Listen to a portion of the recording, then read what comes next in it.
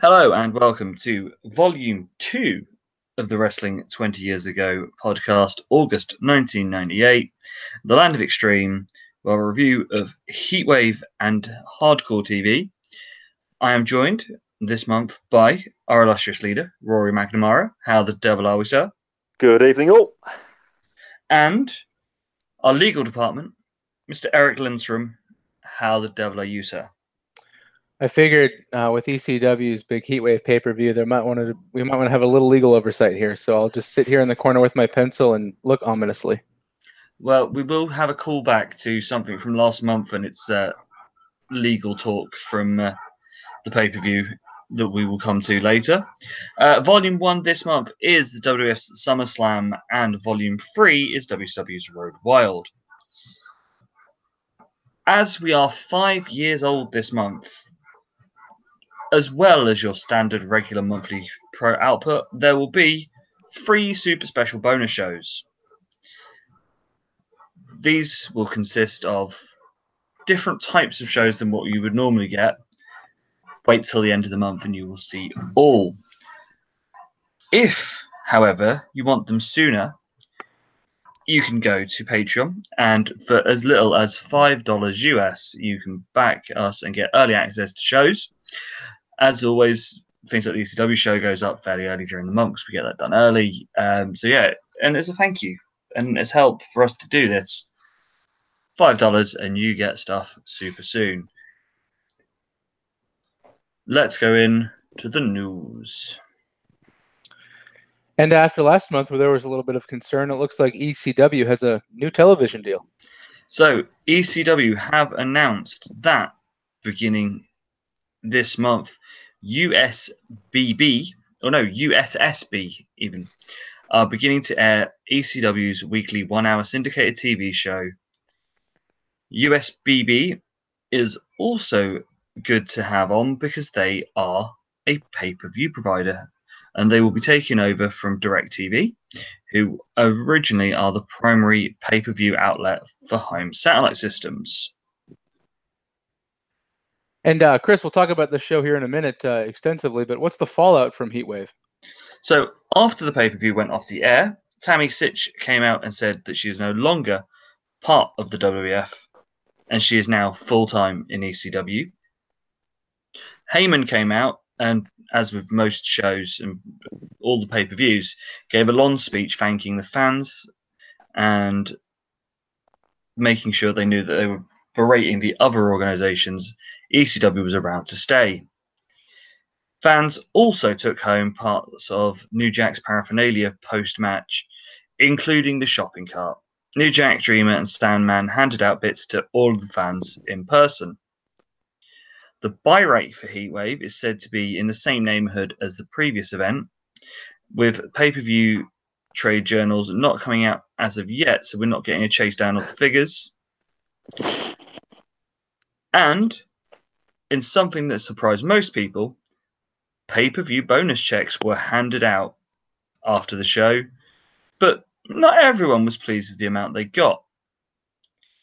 The pay-per-view had 4,000 plus fans with a in-house take-in of about $100,000. And Unhappy Sandman, is he on the way out? So Sandman and ECW have been going through a publicized contract dispute over the last few weeks. At one point, Sandman actually quit ECW because of others getting the, as aforementioned, pay-per-view bonuses and getting bigger ones than he did. But by early on, a couple of sort of weeks there, a deal was agreed. Sandman is getting a $3,000 week guarantee, not including the pay-per-view bonuses, which are believed to be between $4,000 and $7,500 so far. His new deal will remain the same for the next year with the following 6 pay-per-views. Sandman will also receive 2 more bonuses should the increase pay-per-view rates. And what's going on with Mike Awesome? So ECW want to sign Mike Awesome to a full-time contract, as he is at the moment currently still employed by FMW. As of time of recording, no news on whether that has been put through as of yet. And it says here no entry for Big Dick. So Big Dick Dudley has been told that he cannot wrestle in the state of New York following his arrest at the fan riot at last month's Staten Island event. He is already on probation before the incident, so he is not in the police's good books. So anything that you wanted to touch on in the news from this month? Yeah, just quickly, no entry for Big Dick. You're fired, Lacey. I have to get at least one in every time. I think there's a lot there we can actually get to as we work through the pay-per-view, actually, to be honest. But whatever you do, just don't call her Sunny, yeah? Well, she's still sunny at the minute. So, we open today's show with our review of Heatwave 98. Rory, if you would be so kind to run us through the results. I shall indeed. Just Incredible defeated Jerry Lynn. Chris Candido, with the aforementioned Tammy Lynn Sitch, not Sunny, defeated Lance Storm. Masato Tanaka beat Mike Awesome, and how. Rob Van Dam and Sabu defended the tag team titles against Hayabusa and Jinsei Shinsaki. Taz defeated Bam Bam Bigelow for the FTW Heavyweight Championship. And in our main event street fight, the team of Tommy Dreamer, the Sandman, and Spike Dudley defeated the Dudleys with all the other Dudleys. So, opening thoughts on sort of build-up going into the show. Were you as excited as I was, knowing what we've seen so far, sort of getting to this point? Eric? Boy, I tell you, the match card on paper, even just looking at it here in my notes, this is probably the best card ECW could have put together right now. And so, you know, on one hand, it's like, oh, this show's absolutely going to be amazing. And then on the other hand, the cynical wrestling fan, it's like when you're this looking forward to something, it's like, well, I can only be disappointed. And so going into the show, I was excited and nervous about like, oh, this should be great. This should be awesome. But then what if it's not? And then what does that say about ECW and, you know, this positive momentum? And so I was just very apprehensive going into the show because I was looking forward to it so much. And and you know, on most fronts, it delivered. Same to you, Rory? Yeah, this felt like a very important show, one that feels that they've been building up to for a very long time. They've spent most of the summer doing so. And I don't think it's a stretch at all to say this was their best pay-per-view so far. Certainly the one I enjoyed the most. Still one or two things, one within their control, one possibly not, which I would have added to make it an all-timer. But this really was an excellent show, which everybody should seek out. So we will start, as with most ECW shows, with Joey in the ring introducing Shane Douglas and Francine. We get a little bit of chit-chat between them and a terrible boob job joke. Our first contest of the evening sees Just Incredible, who's joined with Chastity, Jason, and Nicole Bass, going against Jerry Lynn. Lynn opened up with some arm drags. Justin hits some knees, then we get a chop battle. Lynn, with a quick roll-up, gets a 2 and a crossbody for a 2, and then another quick roll-up for another 2. A tilt-the-well head scissors and a clothesline to the outside. He goes up the top rope and hits a crossbody out to the floor. Back into the ring, he hits a front suplex and gets a 2. Justin then reverses the tilt-the-well into a reverse DDT. Hits some punches and gets a chair-assisted knee smash as Jason holds the chair over Jerry Lynn's face. Then hits a powerbomb onto said chair. Back to the outside, Jason puts the boots in, and we get another chop battle. Justin smashes a fan with the beer in the face. Remember that. Remember that. Justin gets caught doing a top rope axe handle, and that's turned into an atomic drop. Justin hits a high impact spinning sidewalk slam and gets 2, a headlock, and then down into a 2 count. We get the 2 count pin combinations until Lynn hits the Tiger Bomb for a 2. A top rope Hurricane Rana gets a 2, and then a side slam. Justin then manages to reverse a top rope dive into a power bomb, and then gets a chair. Lynn reverses a face drop into a DDT on said chair. Chastity puts Justin's foot on the rope to stop the count. Lynn then goes up for a top rope stunner, hits a top rope Hurricane Rana to the outside through a table, back into the ring where Jason is there with a chair, but he eats it with a Tiger Bomb. Nicole Bass comes in, tries for a Cartman carry, but Lynn manages to low blow her, then hits her with a chair. Chastity's now in, and she punts Justin by mistake, then eats a tombstone. Both men are battling on the top rope. Justin hits a top rope super. That's incredible for the win. Well, we talk about opening matches, being the thing on a card that can make and break how we feel about a pay-per-view. These boys knocked it out of the fucking park. Rory, what can we say? We can say pretty much only good things about this one. I still more than have my reservations about Credible, but there's no debate that he was really trying in this one. I think he sensed that he was given 15 minutes at the start of the pay-per-view, and he wouldn't just be able to slowly meander his way around the ring like I still think he is wont to do. I said a few months ago I can often see the cogs going off in his head. I still think that's a problem he's got, but I don't think anybody can really argue with the fact that he was definitely trying out there. He was doing his best to hang with Lynn every step of the way, and I think he just about managed it. He still needs a lot of assistance. I think that's why he's got an entourage. Obviously, you can also play that off as the fact they've got high hopes for him, but he's heading up this particular group. I still think it's a bit of a waste of Jason, to be honest, but there you go. But yeah, they really went for it. I think the finish was as emphatic as it needed to be. These two have probably fought each other enough now that they've obviously got high hopes for Credible. They're moving him into a feud with Sandman. Lynn is just so solid. You always know what you're going to get out of him. He's not an absolute top draw worker, but he's not far off. And if all pay-per-views started like this, then I think we'd all be pretty happy people. Well done to everybody involved. As I say, I really think this is like the way to finish a feud, because each thing they've done in the matches they've had, because we've had a lot of them, they did it bigger in this. The Hurricane Rana through the table from the outside, the super, that's incredible.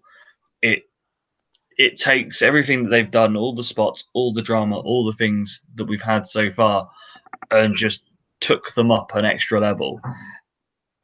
Eric, we will come back to the beer in a moment, but the match as a whole first.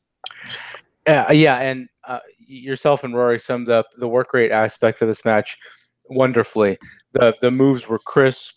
The pace was excellent. This was really up there with much of what somebody like the Ultimo Dragon has been doing in WCW since like mid-95, right? But at such a hard-hitting and stiff pace. You don't necessarily think of Jerry Lynn or Justin Credible, Aldo Montoya as being stiff workers, but they were really laying it in here to the point where, it had an air of believability to it that a match without any psychology really to it typically wouldn't have. And so it was a nice mix of a stiff work style with a fast work style, which is my biggest complaint with cruiserweight style matches is they just don't look realistic sometimes.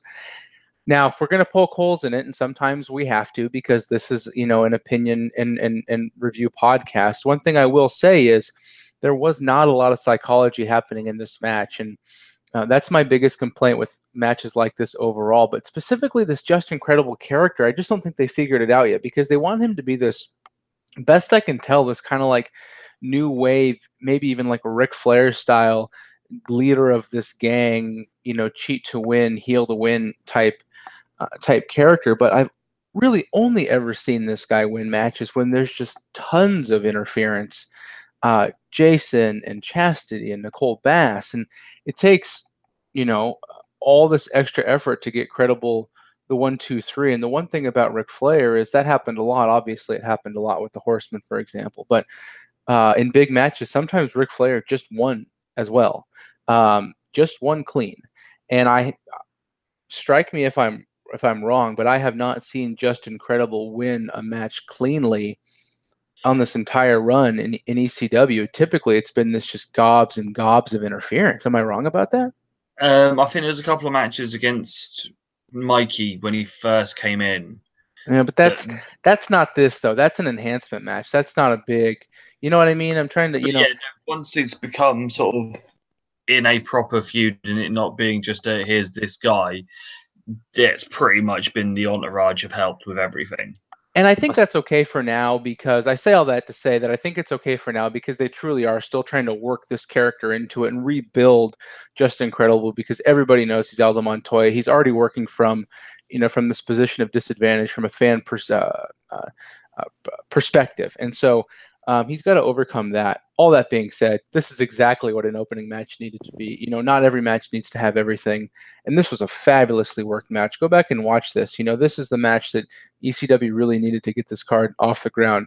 The complaints that I register are just things that I'd be concerned about long term. But as far as this match goes, they're fabulous. So this is where, Eric, you earn your money.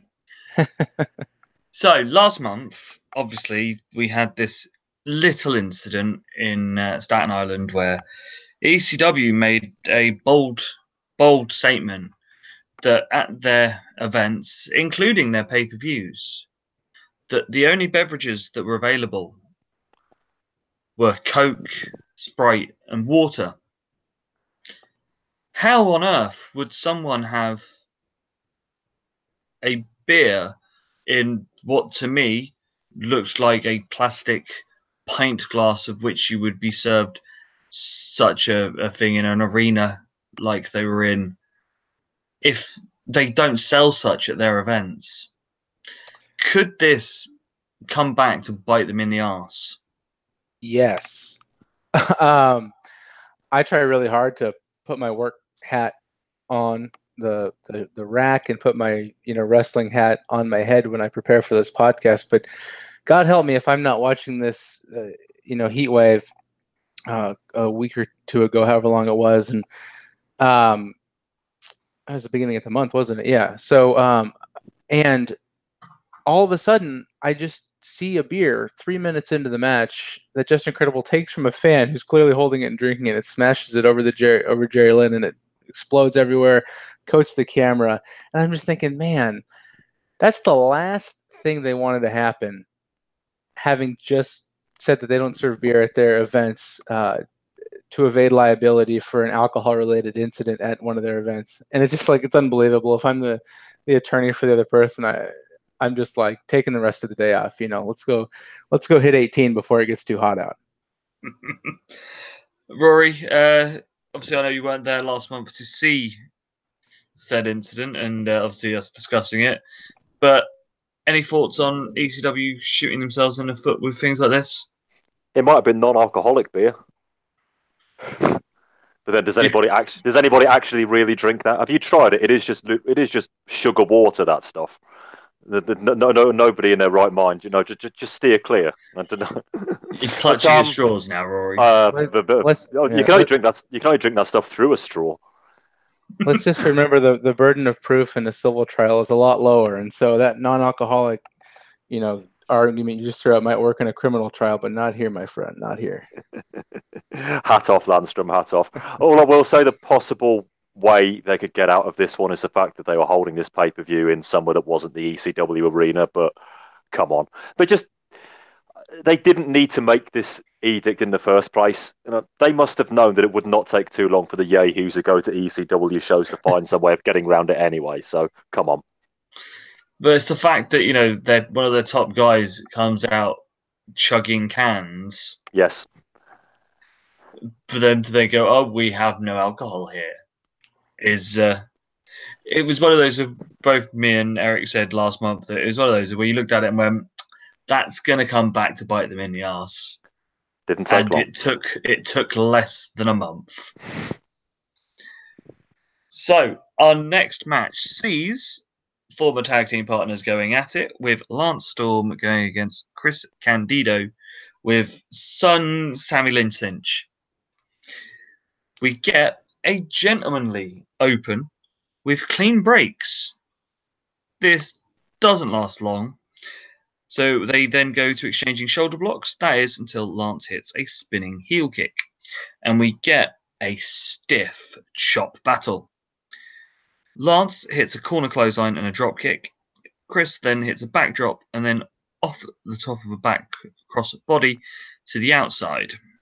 Back into the ring, there's a surfboard which is reversed by Storm into a low drop kick. Tammy grabs the leg only for Lance to drop kick Chris and then follow her around the ring. Back in, Chris hits a running powerbomb that gets a 2 count.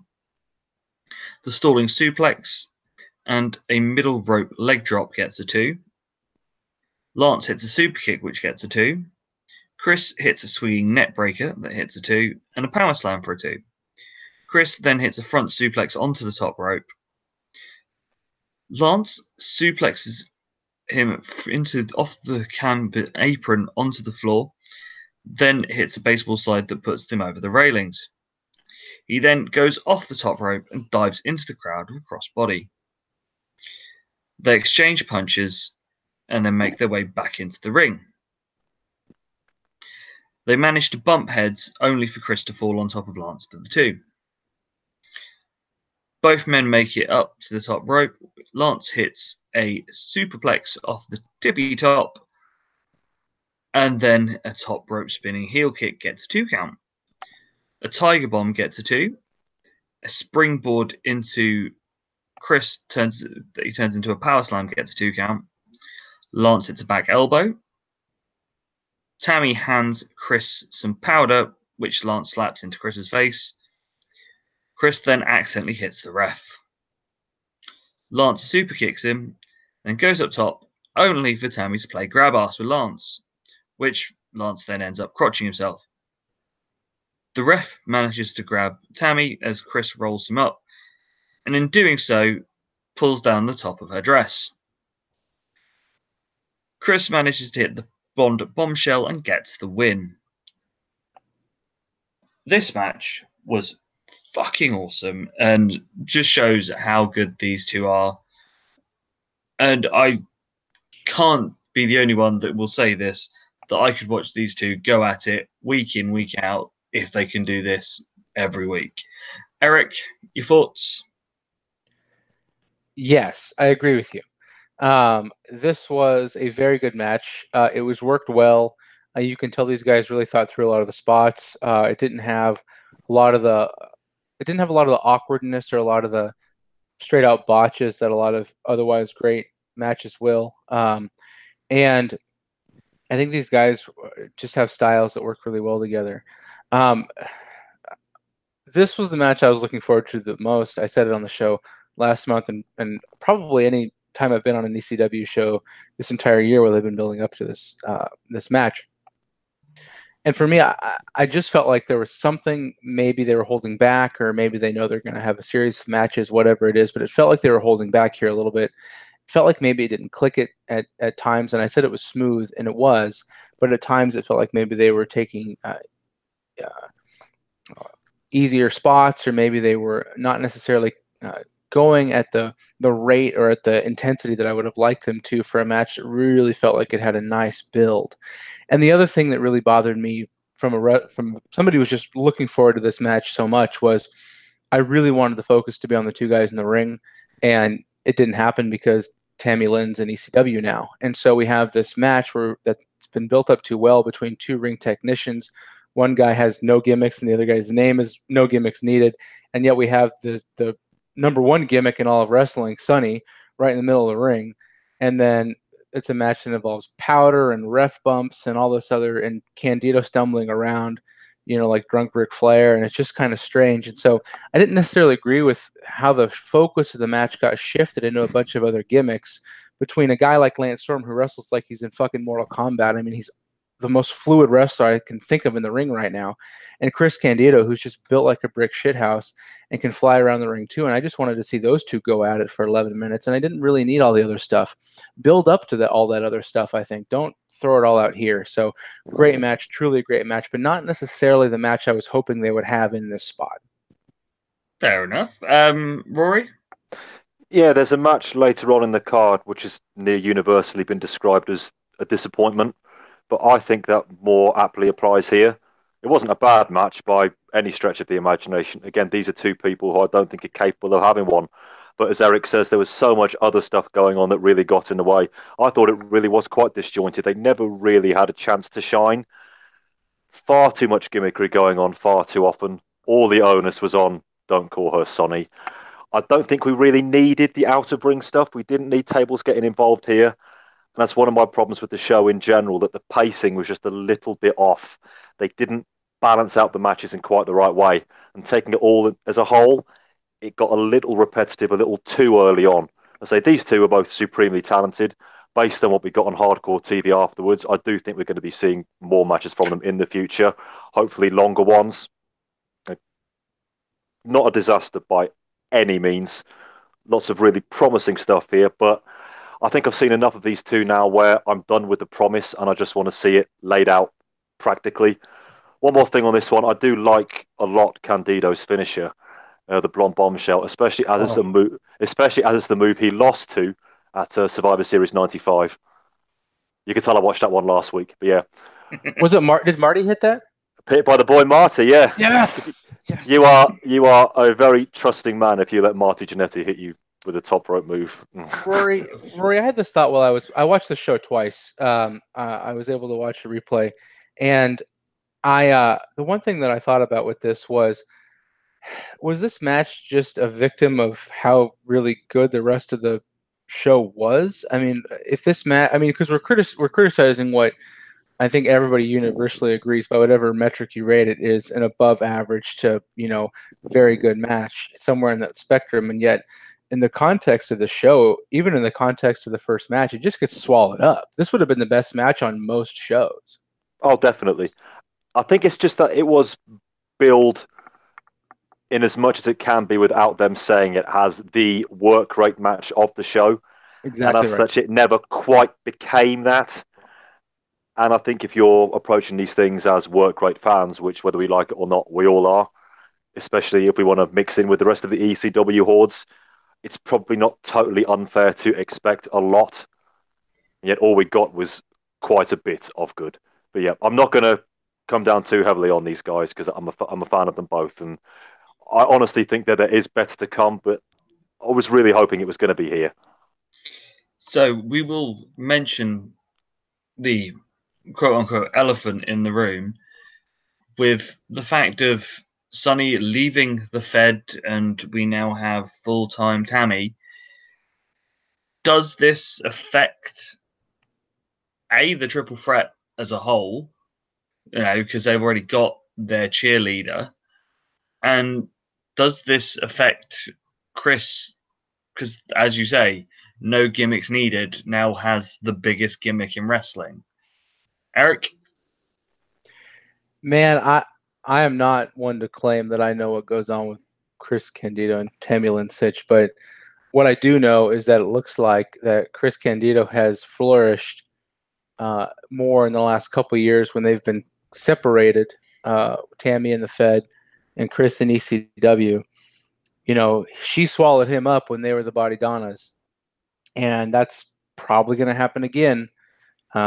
Based on what the ECW crowd tends to react to. See Beulah and see Francine. I'm truly wondering what Chris is going to do now that Tammy's here to steal all of his heat. And I don't think Tammy's going to take a pile driver like Beulah or Francine does. Not in the ring. Oh my God. I think I better come in here very quickly. ECW will push anybody straight out of the Fed. Of course they will. Yeah. Because hey, you misuse them, even though I don't think Sonny's been really misused. We're going to do it properly, and this is the place to be. But it is going to affect Candido. She completely overshadowed him in the WWF. She completely overshadowed him in Smoky Mountain when her character was basically Hillary Clinton. So I'm just concerned because Candido has come on so much, as we say, in the last year, that it's all going to be about the Tamster yet again. But let's face it, she's a very hard person to ignore.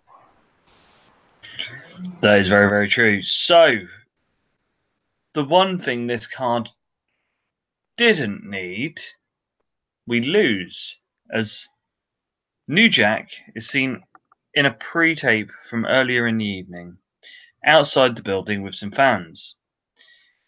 He sees Jack Victory and says that they don't have to wait. The Dudleys jump New Jack. We see Balls and Axel try and make the save. That is until they smash New Jack into a car. I know you're heartbroken that we aren't going to get to see Jack Victory versus New Jack on the pay-per-view. But I feel that we can take it and get through this. Do you agree, boys? Solidarity. I think the work rate on this card may take a little hit, but we'll recover. We then get a promo with RVD and Sabu saying they're going to beat the Japanese losers. We now get our big Hoss hard match of the night, seeing Masato Tanaka going against Mike Awesome. Awesome opens with big boots and a top rope elbow drop that gets a 2 count. They exchange clubbing blows and shoulder tackles. Mike hits a belly to belly and then a slingshot shoulder block to a splash to a 2 count. A clothesline off the top rope, then Mike hits a diving tope to the outside. Back into the ring and up top, he hits a diving lariat for a 2 count. A released German suplex, and at this point, Tanaka stands straight up, no selling, as well as Legion of Doom in the 80s. And he hits a stiff fucking power slam, hits a barrage of clotheslines, and then grabs a chair. Hits a running chair shot, goes up top and hits a drop kick and gets a 2 count. Awesome then dumps Tanaka to the outside, and we get a dueling chair spot. That is until Tanaka gets the advantage. Tanaka then gets backdropped into the crowd. Awesome goes back into the ring and springboard cross bodies into the crowd. Back into the ring, Awesome hits an Awesome Bomb for a 2, an Alabama Slam, and then goes up top and hits a splash for a 2. Tanaka eats some sick chair shots. Again, these shouldn't be getting hit this way, but fuck me, that boy does take a good chair shot. That only gets 2 count. Awesome then hits a running power bomb. He then sets up the table outside. A top rope chair shot. At this point, I have to point out the awesome commentary from Shane Douglas, who's just shouting to Awesome, just pin him, he's down, pin him. Awesome then goes for the super bomb, but Tanaka rolls out only to eat a big boot and a stiff lariat. Again, goes for another Awesome bomb. Again, Tanaka manages to get his way free. Tanaka then power bombs Awesome over the top rope through a table with a sick bump to his neck, which looked really bad. Back into the ring, only gets a 2 count. Tanaka hits the roaring elbow for a 2 and gets the win after hitting the tornado DDT on top of the chairs. These two are stiff. They beat the living shit out of each other. Those chair shots are ridiculously super strong, and someone may need to check on Mike Awesome because I'm not sure that didn't break his neck. Rory, you hadn't seen the joy that we had last month of these two betting the shit out of each other. Just take it from us. this is even harder than they've been hitting each other for the last month, and we thought that was hardcore. Well, that pretty much does cover it. This is what we mean when we talk about being given and taking your opportunities. When this match begun, there probably weren't too many people in the arena who were all that familiar with these guys. And then 15 minutes later, they were chanting the name of the person who lost. That's what we talk about when we say getting over. These two left it all out there. And I've said so many times about ECW, it's easy to get desensitized to the style. But when they work in stiffness like this, and boy, was this ever stiff. I mean, chair shots are making me cringe now just to think about them again. But you play them out in a match context, that's where ECW really comes into its own. And this is one of the best examples of it I can think of in a very long time. So what was your thought on that table? Oh my word. Mike Awesome is 6'8", 6'9", 300 pounds. Tanaka is able to power him all the way over the ropes. And the table just disintegrated. There was no give whatsoever when he hit the floor. Now, it may have accelerated his progress, frankly. Very possibly. There was no give in the end of that bump at all. And then he was able to kick out of it. And if anything, in a losing effort, it makes Awesome look even better here. Because he's a huge guy, incredibly athletic, but he isn't just an unstoppable monster. So here he lost and only narrowly lost. Again, it took a mega super duper move to beat him. I think people are going to be even more into him now to see him actually exact his revenge. That is smart booking. This match was only about 10 minutes long. It felt a lot longer in the best possible way because they packed so much in there. But because these guys have done this sort of thing in FMW a lot, it wasn't just a mindless fest. It really was a quality match. And it's been pretty much universally praised as the best match of the night. I can't really dispute that point myself. And Exhibit A, just look at the chair at the end of the match. Eric, we said it last week or last month that these two together are great, yet violent as fuck. And as I said, they managed to top everything we've seen so far between these two. Did you guys ever play? It wasn't a very wide release, but the WWF In Your House video game. I had it on PlayStation. Did you guys play that? Yes. I had it for the Sega Saturn. Every move in this match was like at the end of an In Your House match where the fucking Heartbreak Hotel would come down and like smash the opponent. But yeah, you got Ultimate Warrior. Was it electrifying his opponents? Right. Goldust turns him into a statue. It's just like that. Yeah. Right. Every move in this match was like every finishing move, absurd, like supernatural finishing move from In Your House, the video game. It was insane. I mean, these guys just hit each other with a truck for 10 minutes straight. Rory, you mentioned you hope Mike Awesome gets his revenge on Tanaka for that insane table spot. Low, you corrected. That spot, this match is so beautiful because you watch it and it's just two guys kicking the hell out of each other, but it also is packed full of psychology because these two had a match on Hardcore TV on July 11th where Tanaka won the match, and then after the match, Awesome put him through a table just like Tanaka put Awesome through a table in this match. That spot was Tanaka getting his win back essentially on Awesome for doing that to him just a couple weeks later.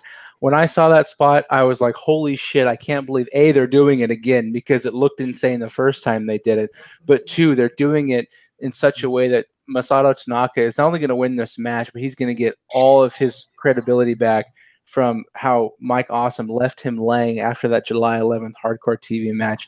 So this match on multiple levels is just fantastic and hard-hitting, and the chair shots are different, and you have to really just kind of go with them if you're going to enjoy something like this. But, you know, on one level, this match is just two guys beating the hell out of each other. On another level, and on a level that really, speaks to us as, kind of, smart wrestling fans, packed full of psychology, callbacks to their other matches. Just really, really good stuff here. Not just the mindless street brawl that it may appear to be on the surface.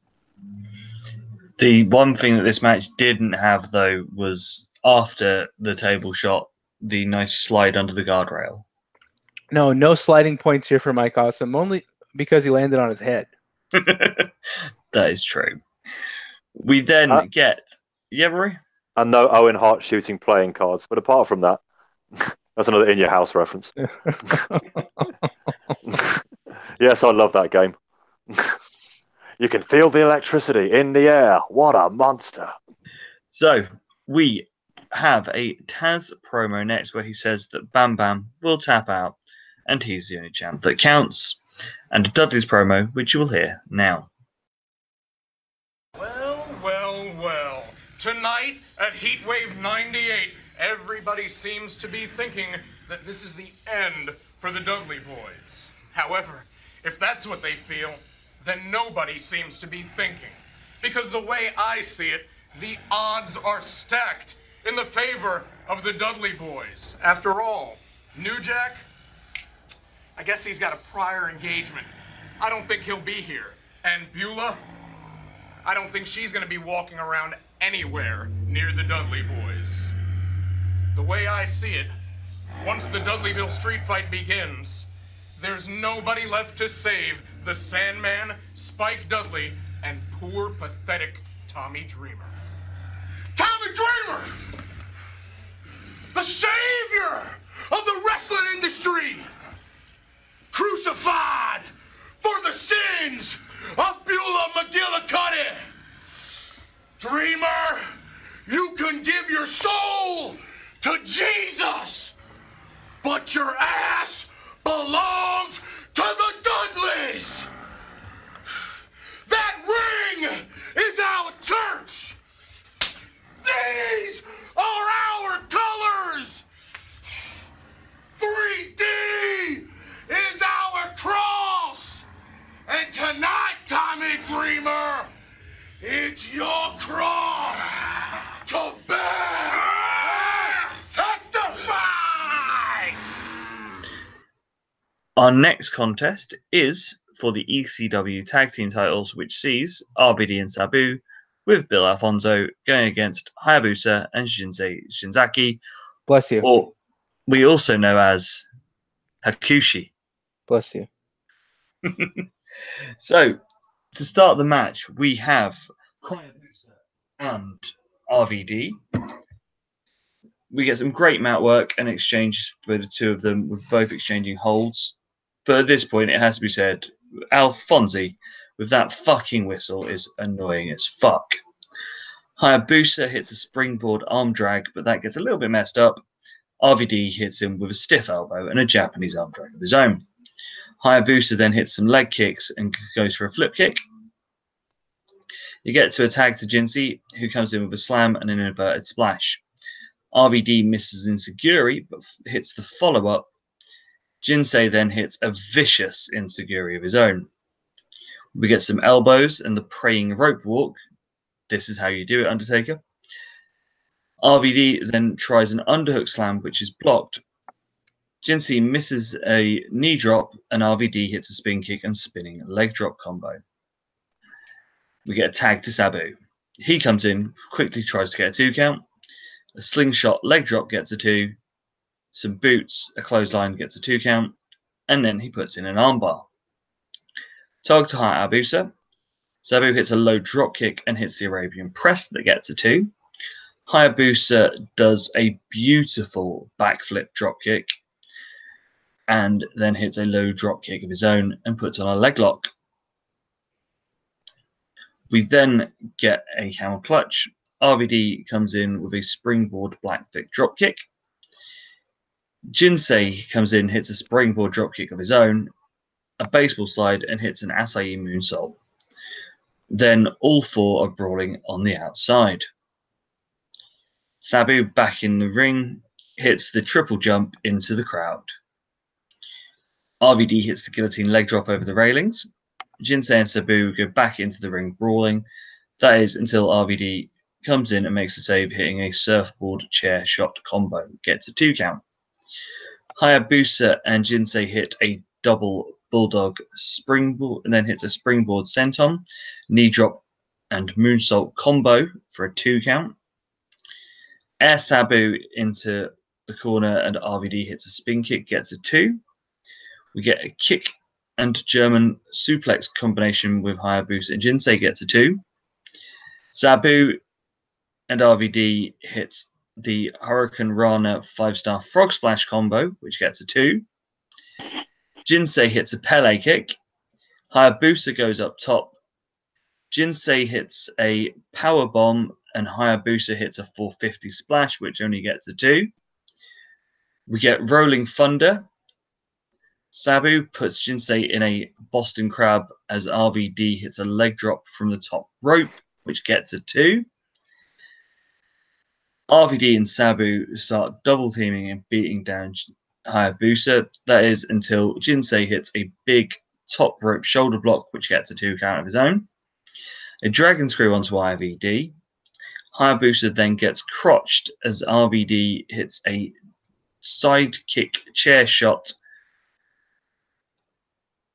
They then bring a table in, but the table leg breaks.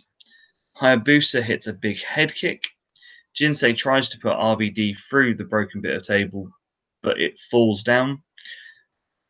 He goes anyway and hits a frog splash for a 2.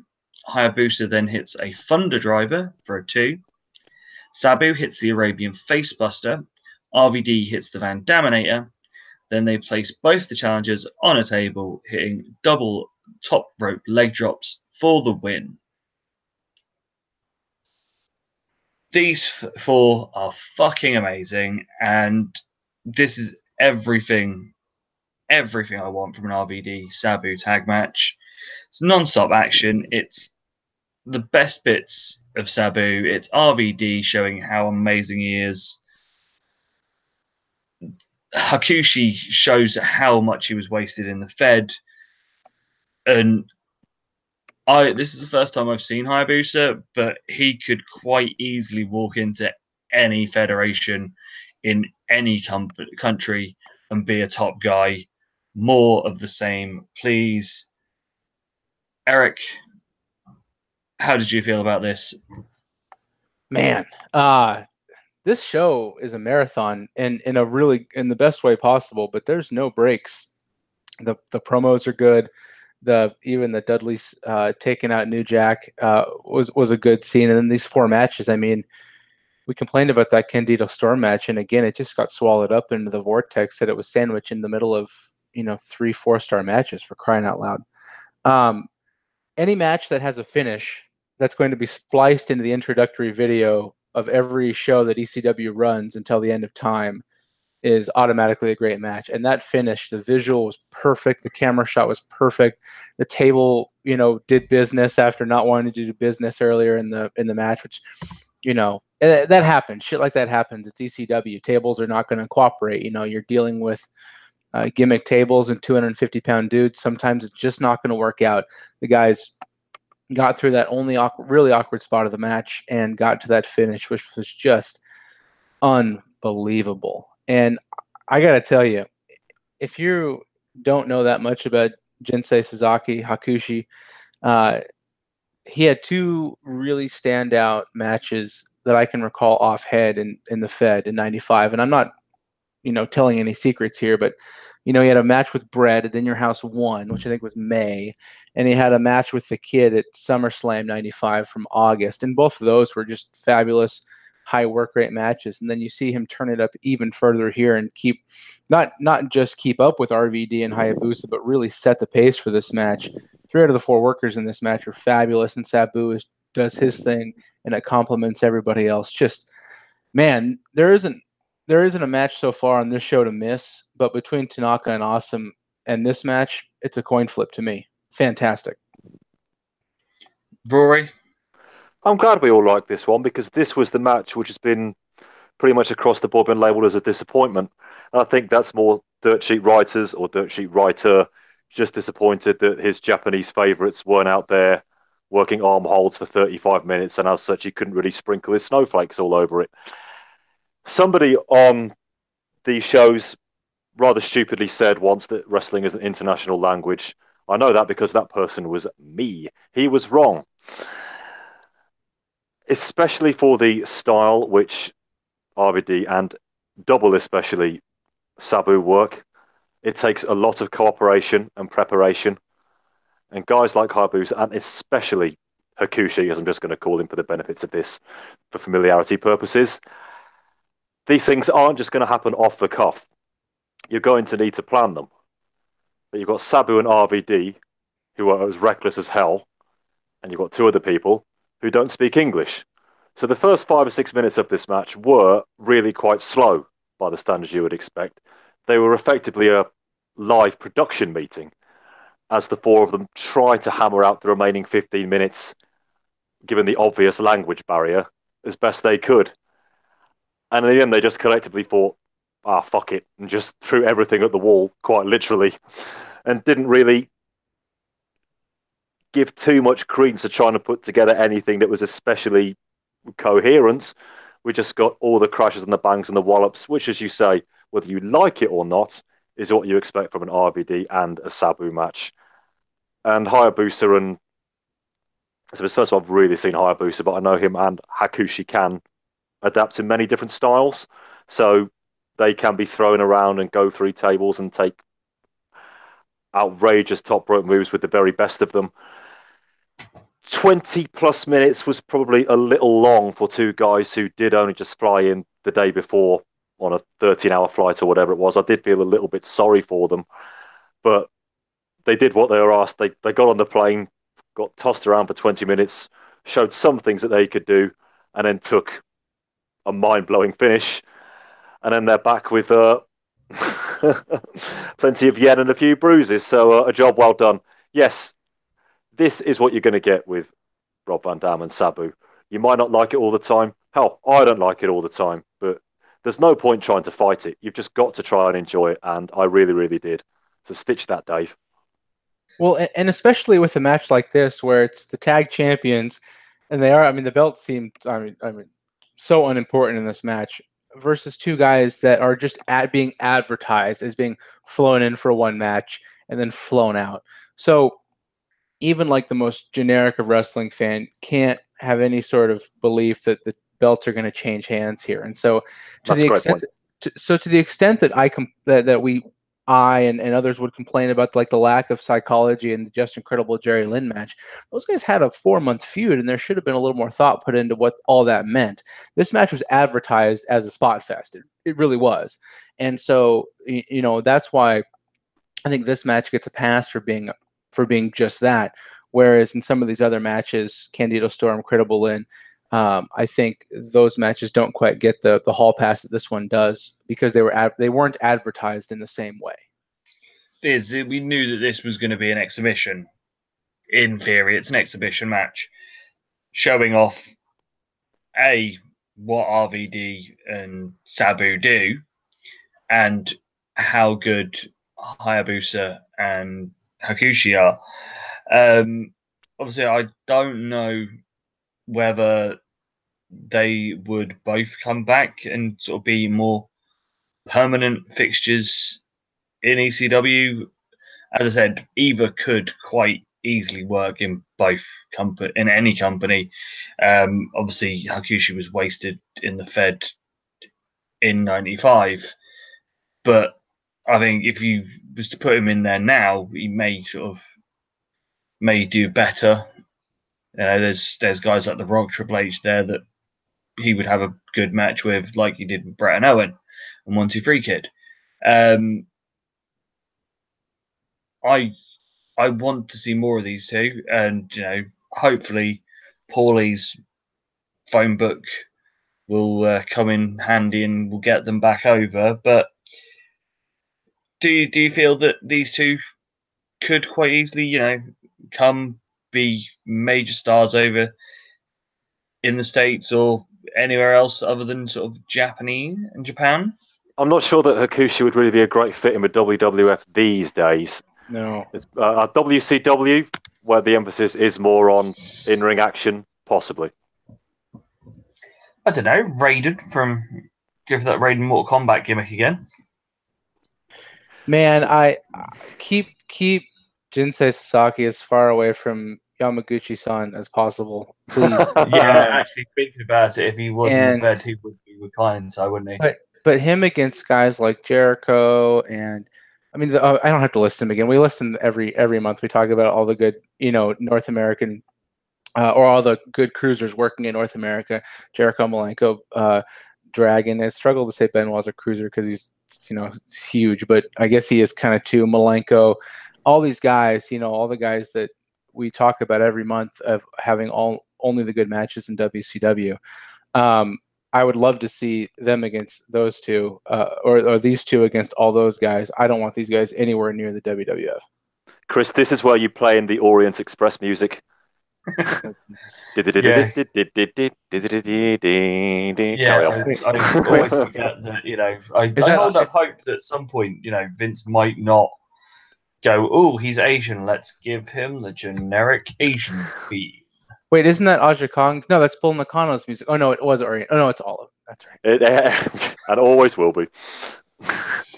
So, our next contest is for the Fuck the World Heavyweight title. And it is a Falls Count Anywhere match, seeing Taz versus Bam Bam Bigelow. Bam Bam opens the match with clubbing blows and a powerbomb. Taz is straight up, a la Road Warriors, again, as we saw earlier on. We get a hip throw, some stiff boots, a clothesline, and a Samoan drop. They then battle their way onto the ramp. Again, more kicks to the head, but Bam Bam then gets pushed into the crowd. Taz jumps off onto Bam Bam, who catches him and smashes him into the railing and ramp. Chair shots, and they brawl into the crowd. They manage to get their way all the way to the entrance ramp, where Bam Bam lobs the railing at Taz. Taz then shoots the double leg and gets a 2 count, hits a Tazplex for a 2 count, and then they wander back into the crowd as they battle their way through. Taz puts on an armbar in the middle of the crowd. They then brawl a little bit more and walk around some more. He goes for the Taz mission, but this is countered into a jawbreaker, and now they're back actually around the ring. More chair shots, and back into the ring we get a powerbomb by Bam Bam, who then goes for a table.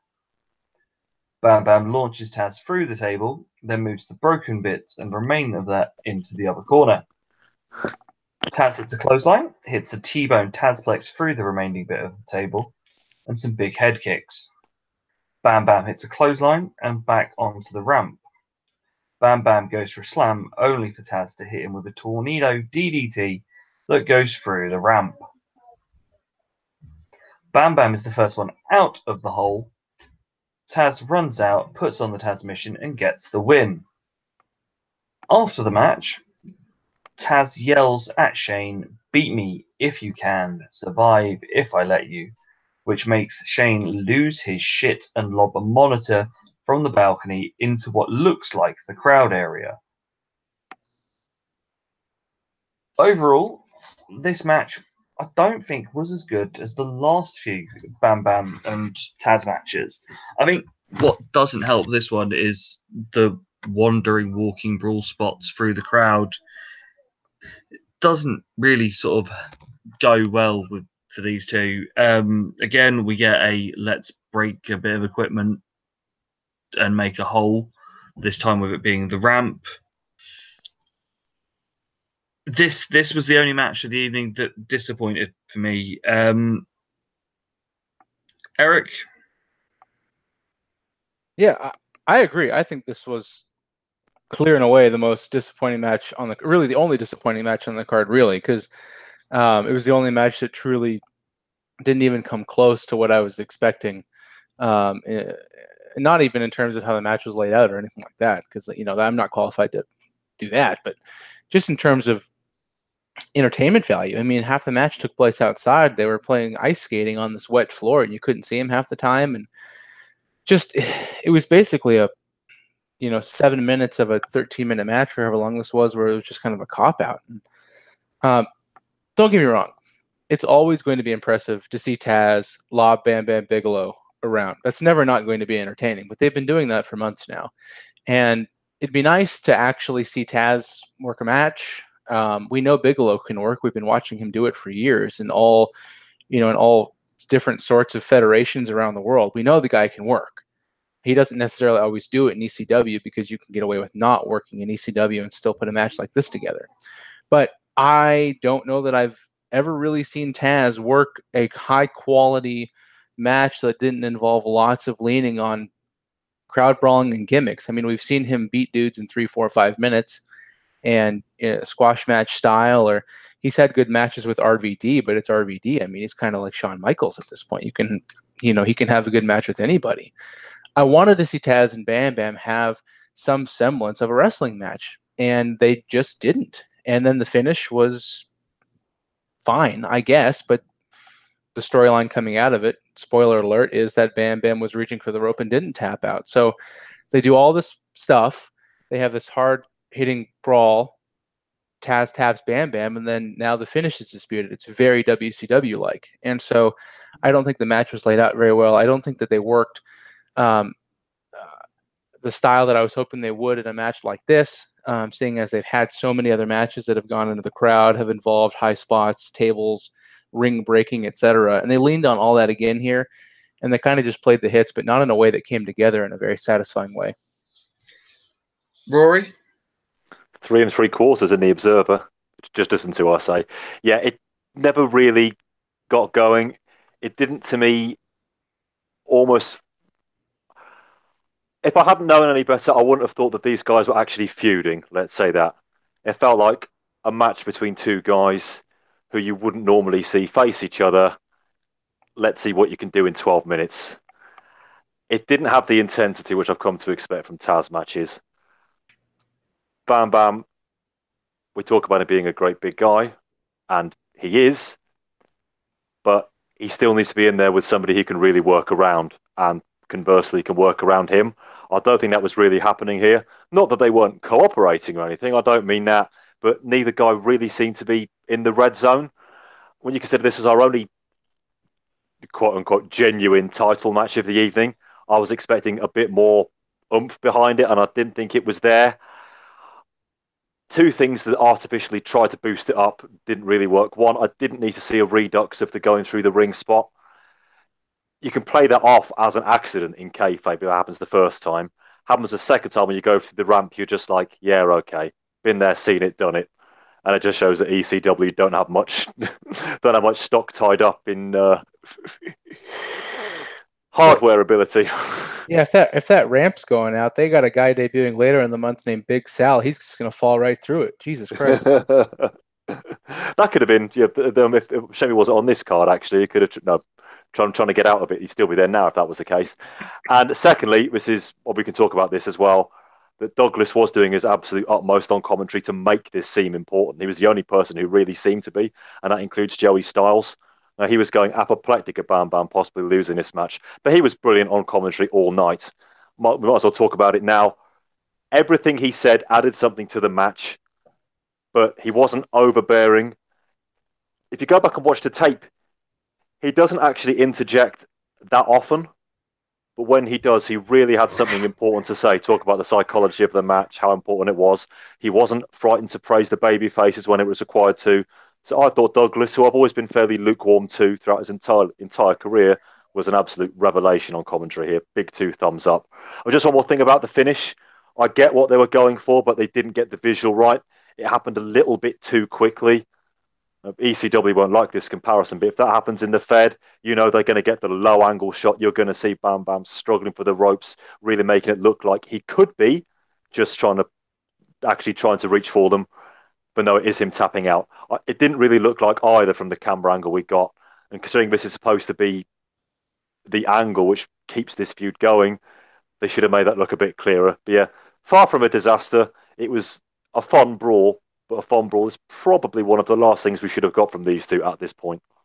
Well, and it was kind of dumb because he was on the outside of the ring reaching for the rope, and like I get that ECW doesn't have the same rules as everybody else, right. but how the fuck can you have a rope break when the hold's on the outside of the ring? I just don't get it. Just do that. Just do that spot in the ring. You don't. It doesn't need Exactly. the extra. It just looks too much of a suspension of disbelief. Yeah. Coming out of this, obviously, you know, the end scene of this match was obviously Taz and Shane having a little conversation, shall we say, where Shane loses his shit and lobs a monitor down from the commentary box. Two things on this. Obviously, we know that Shane is not going to be about for at least another 2 to 3 months. I get that obviously as soon as he comes back, the first thing we're going to get is him and Taz. But because we know these two can't fight, should Shane be as good as it's been? I'm not saying it's been bad, but the way that Shane has been playing this with what he does here, and then for the rest of the month, the promos that he cuts and his talk and how he goes on about how he's going to get Taz, doesn't help that they're going to be in the same building all the time, but we know we're not going to see anything because of the injury. Rory? I might as well say it now. I was going to say this in my final review of the show, but now's a good a time as any. I really want to see Sabu versus Douglas soon. And I do think the one thing this pay-per-view was missing was a really big, meaningful match. I mean, the main event kind of gets there, which we'll talk about in a second. But that's the one thing this show was probably lacking. And yeah, I know Douglas is injured and he will be for a while. We were never going to get it here. Again, I don't think there's much more we can glean from these two just join with each other. I think the best it got us when it looked like, well, not that anybody thought it was going to happen, but when Taz joined the Triple Threat and then immediately turned on them again. I think that was the high watermark for this feud without them actually getting it done in the ring. And a lot of talk is that it will be at November to Remember. That's their biggest show of the year. Okay, but that's on November the 1st. It's touch and go whether Douglas will be ring ready for that one. There aren't many more places they can go without rehashing things. It's just going to make them both look a little bit stupid if they can't really legitimately finally settle this. I mean, this isn't a Sting Hogan thing either. There are many, many differences that I'm sure I won't insult the intelligence of our listeners by not going into here, but they just need to be wary that they cannot keep this going on forever. As I say, it's one of those of the fact of the Triple Threat. There's only Chris and Bam Bam that he can go through, and he's already gone through Bam Bam for the majority of this year. That's what I mean. The whole Bam, this is what the third big match they've had, and now we're into. I mean, Bam Bam kind of the placeholder feud. We're into August already. We've still got at least 3 months. Time is ticking. Plus, about I really don't like this FTW title thing. I really don't like it. I think it makes Taz look stupid. I really do. Douglas was right to bag on him on commentary about it. Eric? It's really tough because what ECW doesn't have are top guys. And the ones that they do have are kind of homegrown. Shane Douglas, Tommy Dreamer, Sandman, Taz. And so you have and Shane Douglas is truly their flag bearer. Really, he is. And he's hurt and he can't go. And they've made this kind of what I think is an awkward decision to keep the belt on him while he's out for 4 or 5 months, however long it is. And would it not be better to have a situation where Douglas drops the belt due to injury, and then you worry about that making him a face, but we can fix that as I walk through this outline of how I would have rebooked ECW. Jeff Parker, shout out to you. So why not have Douglas drop the belt due to injury, and you kind of get a little bit of sympathy on him for that, and Taz makes it to the finals of a tournament against another one of the top heels. Maybe it's Bam Bam. Maybe this is a situation where you put over somebody like a Bubba Dudley to have a transitional title reign or whatever. I don't know. It doesn't matter who it is. And Douglas cost Taz the championship match, and then somehow, some way you get back to it and they have a match for the title at some point when Douglas gets back and is truly fit, which might not be until, do they have a show in January or February at this point? I mean, we're not too optimistic about the November show for Shane. So you really need to do something here to stretch this out. And the way they've done it here has not been to do that, but it's been to just kind of rehash and recycle and put it back through the laundry a bunch of different ways. And Shane's doing everything he can on commentary to keep these feud alive, and Taz is doing everything he can in the ring to stay strong and stay credible.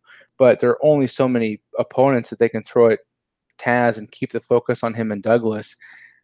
If Douglas isn't going to be back for a while, they need to do something different, because this is just going to get old. And it's really what it's going to do is stall Taz's momentum. And the fact that we've kind of now realized that he's not necessarily this reliable in-ring technician, he almost needs to be protected more than I ever thought he would. And the way to not do that is just to keep him in arbitrary matches. He really needs to have a focus to keep this mystique of his character. I was going to say, truth, if all goes as it is and Shane doesn't come back till November, that'll be 6 months that ECW has not had a world champion and a championship defense. Could you imagine not having a world champion, on TV defending their belt regularly? What a world. Yeah, it's one of those of, the 30-day rule. Right. But it's sort of, I like your idea of what they should have done is, when it was said that he was going to be out for as long as we knew, they did the sort of he relinquishes the title, does a tournament for it, give him that whole sort of thing. If he gets the first shot when he's back, so he can, have a title match to get his title back. And yeah, maybe sort of give it to a Bubba, or I don't know, Sabu, RVD. There's plenty of guys that you could give. Mike Awesome.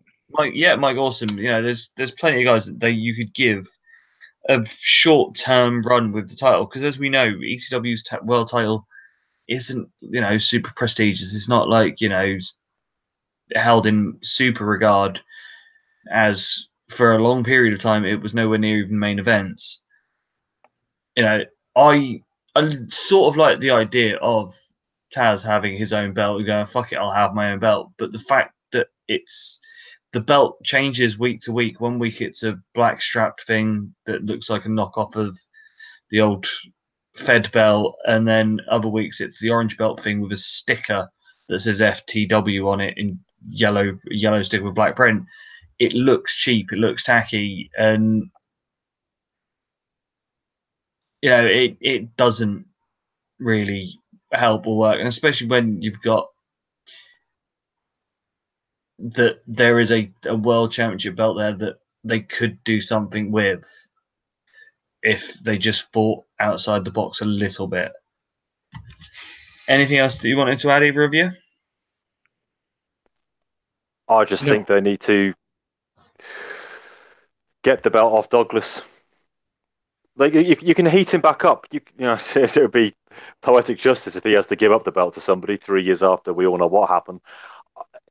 I just, as much as we say that ECW don't take the world title seriously, that's absolutely true. I just don't like seeing it over the shoulder of somebody in the commentary box for 4, 6, 8 months, and we have to pretend that a made-up belt is the most important one. I just can't swallow it. Yeah, it's weird. Or at least use this opportunity to elevate the TV title, but TV champions in tag matches. Yep. So we go to our main event of the evening, which is a Dudleyville street fight. Seeing the Dudleys, Big Dick, Bubba, and D-Von, who are joined by Jeff Jones, Joel Gertner, and Sign Guy Dudley, going against Spike, Sandman, and Tommy Dreamer. We open up with Joel and Bubba Ray being on fine form. I hate every single one of you people in here!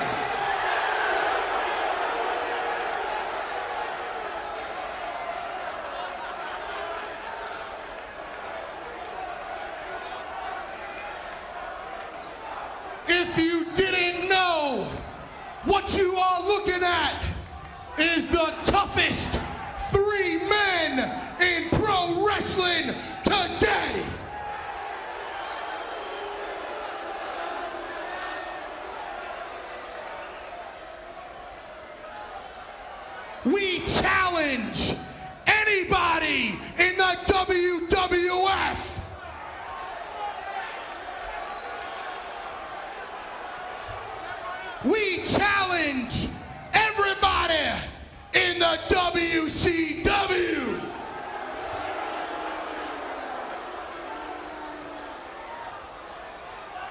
But most of all, we challenge each and every one of you.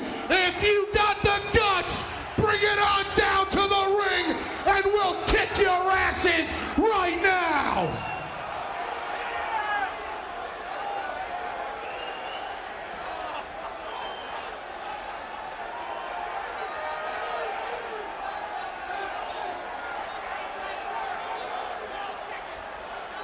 There's not one man in this whole arena who's got the guts to get in the ring with the Dudley Boys.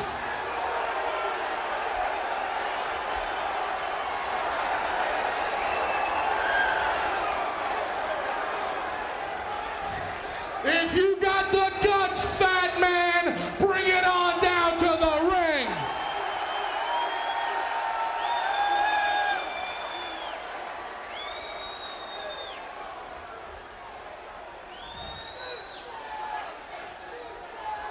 You're gonna need that crutch when the Dudley Boys are done with you.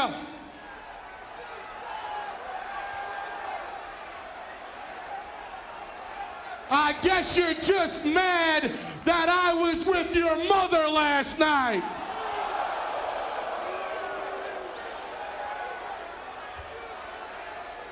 And in the words of my brother Devon,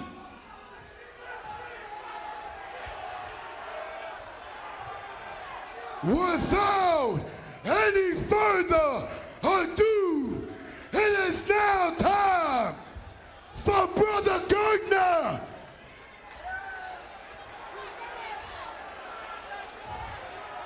Shut the hell up. To testify.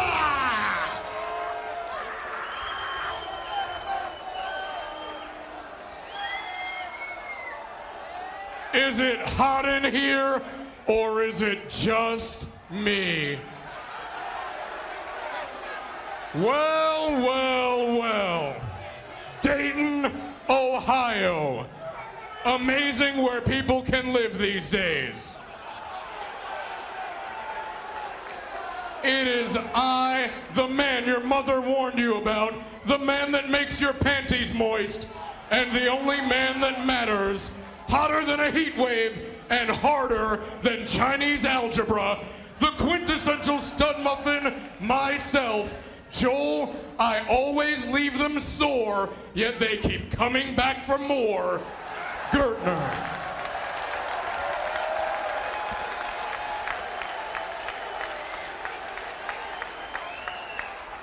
Also in the ring at this time, he is a referee with integrity and a referee with hair. The Extreme Official, Jeff Jones.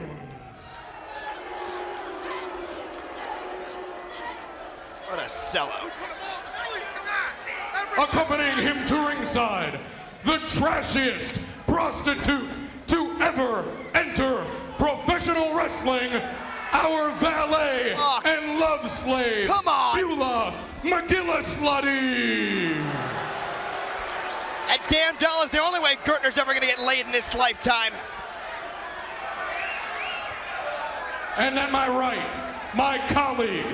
You saw him suffer on ECW television. A torn ACL, a damaged patella tendon, a ruptured rectum.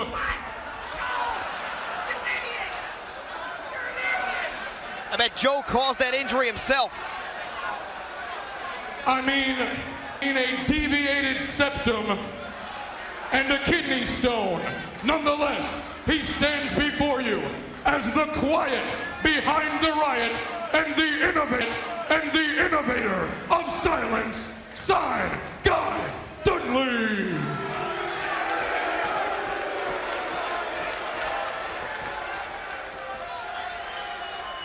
And at this time, here they are, the trans-coastal, transcontinental, and intergalactic six-man tag team champions of the wrestling world.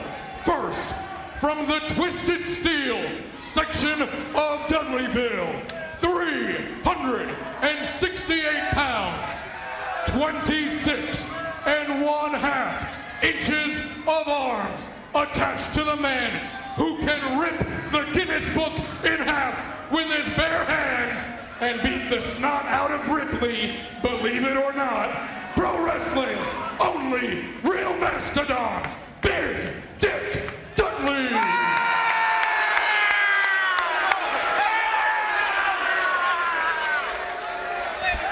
Talk about a criminal.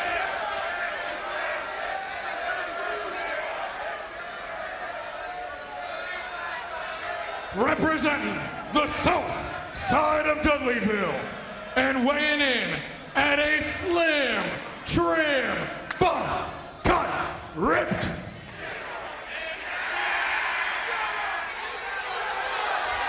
No, I didn't say Stud Muffin says. Weight unknown, he is D-Von Dudley.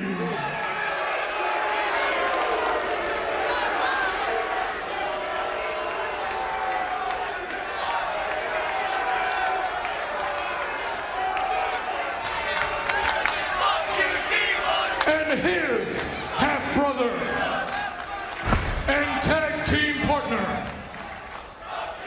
hails from metropolitan Dudleyville and weighs in at a rough, ready, riled up, rowdy, and rambunctious 350 pounds.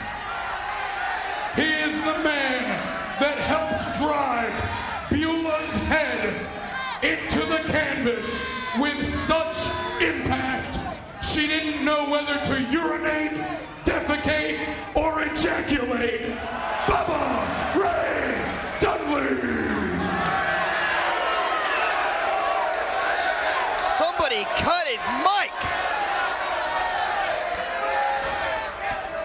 Now that we've helped prove that Beulah is not the girl for Tommy, indeed, she's the girl for just about everybody else. Dreamer, come face your nightmare. You know, these jerks cost us the matchup. They jumped New Jack earlier tonight before the pay-per-view even started, so we can't have the weapons match between New Jack and Jack. So what you've just would have heard is Bubba basically challenging anyone in the WWF, WCW, the crowd, anyone in earshot to a fight. After Joel Gertner is on top form as always, Spike, Tommy and Sandman all come down with ladders. Tommy and Devon start. They exchange punches. Devon goes for a sunset flip, turns it into a defense and gets a 2-pin. This goes into the 2-pin combos. Tommy then hits a hangman neckbreaker from the second rope. Tag to Bubba and Spike comes in too. Bubba lobs him about until he goes for a press slam. Spike manages to slip his way out and quick roll up for a 2. Bubba then hits an elbow and a diving bobber bomb, a stiff lariat, and a huge backdrop. Bubba misses a splash, which gives Spike a little bit of hope. He reverses a powerbomb into a Hurricane Rana and grabs a beer that's smashed into the face and a face drop that gets a 1 count. A tag to Big Dick and Sandman comes in and they both brawl all the way to the floor and then all 6 of them go at it. Tommy and Devon are brawling in the crowd. Back into the ring, Bubba and Sandman go at it. He hits a Frankensander. Spike climbs up a ladder and dives from the ladder inside the ring all the way to the outside, landing on all of the Dudleys. Sandman then slams a ladder onto Devon that then hits a senton. Big Dick back into the ring hits a backdrop onto the ramp. They then triple team Tommy. Bubba hits a senton from the second rope and then on top of a ladder. Spike hits an acid drop that gets a 2 count. Devon hits a side slam onto the ladder. And then Sandman beats on Big Dick with a cane. All the Dudleys are put in the Tree of Woe. Tommy puts a figure 4 on Sign Guy until Dirty Ref Jones comes in to break it up. He gets a pile driver on the blow up doll and does Tommy's symbol. Tommy then hits a pile driver on him. Gertner comes in and he gets put in the Tree of Woe too. Everyone gets hit with chair assisted drop kicks, with Ref Molyneux hitting Gertner. Tommy hits the Dreamer driver for a 2. Big Dick hits total penetration onto a ladder and then dumps Spike through a table on the outside. Sandman canes Big Dick. He then eats a big chair shot, but Bubba misses the following splash onto the ladder. Tommy hits a DDT onto the ladder and gets the win. Post-match, Jack Victory is out with a guitar and smashes it over the head of Sandman. And then the faces all get a beat down. That is until we hear the dulcet tones of Natural Born Killer, and New Jack makes his way out. He smashes stop signs, bins, hitting a golf club to the balls of Jack Victory, a guitar shot, and we go off the air with all of the faces posing on top of ladders. Well, it wouldn't be an ECW show if we didn't have our walking weapons brawl of the evening. And as always, we get a good quality one involving the Dudleys. Is there anything that the Dudleys can do that isn't great? Eric? Well, golf. You said golf club to the balls, right? Yeah. I think that was the third fall to Gotch Hackenschmidt in 1908 too. I think that's how that finished. No, man. So for 2 years I have resisted the walking brawl as a form of entertainment because it's not wrestling. But fuck, the Dudleys have turned me into a believer. This is a style of match. This is just what the Dudleys do. Now, the individual Dudleys, especially Bubba and Devon, have shown and do show this month that they are individually very good workers in the ring. Bubba sells very, very well for a big man. He might be ascending to best big man in the business status now that Vader's probably looking finished and, Bam Bam's doing fuck all with Taz. And so Bubba's doing very well, and Devon is a good worker. But then when you get Big Dick and the rest of the Dudleys, and it becomes this Dudleyville brawl, and it's just, you can't not be at least entertained in a morbid sense with something like this. And they just always find a way. They just always find a way to make it different. And in this match, you had the ladders with Spike, and you had the ref spot with Jeff Jones and Jim Molyneux hitting the Tree of Woe on Gertner, and bless Gertner for taking that with what's clearly been a chronic neck injury that he's had for years. So, and then if you're going to use New Jack, don't put him in a match. Use him here. I mean, this is how you use a guy like New Jack, and this is how you use a guy like Jack Victory, who's potentially a worse worker than New Jack, and you have him come in here and just contribute to what's already just this car wreck, side of the road brawl, and it works really, really well. And the right team went over. I think you need to have a pay-per-view like this that did have kind of some weird finishes, especially at the beginning. And then the Taz Bam Bam match, which I think was disappointing. I think you needed the faces to go over here. Now, I may have had the Dudleys go over to keep their heat up, but Chris, I think you and I talked about this last month, and it just kind of, if the Dudleys won here, that showed that ECW is going in one direction. And if Dreamer and Sandman won here, and Spike, it showed you they were going in a different direction. And it looks like they might be headed towards a more rapid conclusion of this Dreamer, Sandman, Dudleys feud than I thought they might if the Dudleys were to win here. Be that as it may, it was the right finish, and I'm certain it sent the crowd home happy, which is all you can ask for in a pay-per-view. So, for what this was, it was fantastic. I think, as you say, for the end of the show, the good guys getting the win, that visual at the end of, like, you know, the four, arguably the four biggest baby faces in the company. Well, certainly, and that visual with the ladders too. I mean, again, this is something that you can tell ECW is starting to pay attention to, Lars, and it's something that WWF has always been good at, and it's something that WCW is really bad at. And it's not only do you have good matches and good cards and good layouts. I mean, the WWF has not always done that, but what they have done well is that visual, that one snapshot, the photograph, the picture you can show in the still image when you're hyping, you know, the replay on Tuesday night. You get the shot of the ladder. You get the finish with Hakushi and RVD and Sabu and Hayabusa. You get just these images that sell the show. And that's what you need as much as you need a coherent, consistent match. And they've gotten really, really good at doing that. And it just makes them feel bigger than it used to. And as you said, the one thing that may have sort of been, if this was going to be the be-all, end-all and blow-off, would have been if Beulah had turned up and got her revenge.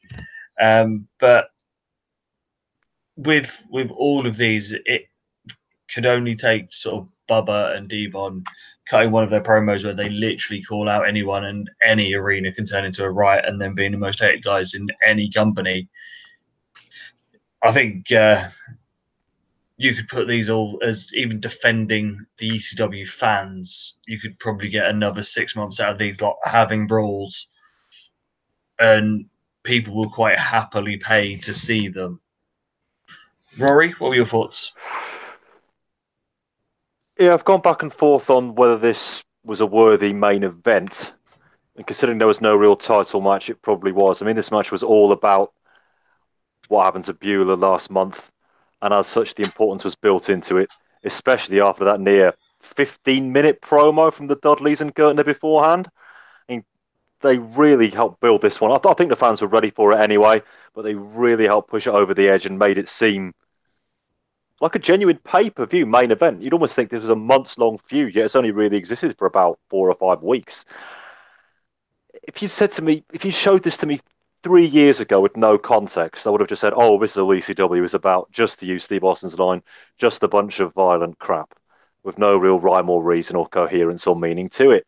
But everything I saw in this match, I tied back into the feud. So when you've got Tommy Dreamer chasing D-Von Dudley over rows and rows of empty chairs, I buy into it. I'm like, yes, he just really wants to get to this guy for what happened a month ago. And if it means walking over yards and yards and yards of yellow plastic, then that's what he's going to do. The spots were well played. The only one I didn't like was when the ref gets involved. I've never ever been a fan of rogue ref angles anyway. And why wouldn't you just fire them? I don't like seeing Jim Molyneux getting involved. There's no need to do that. If he could do these things, like if he could DDT people like he did last year, if he can hit a sliding drop kick, why isn't he a wrestler? Too much of a stretch.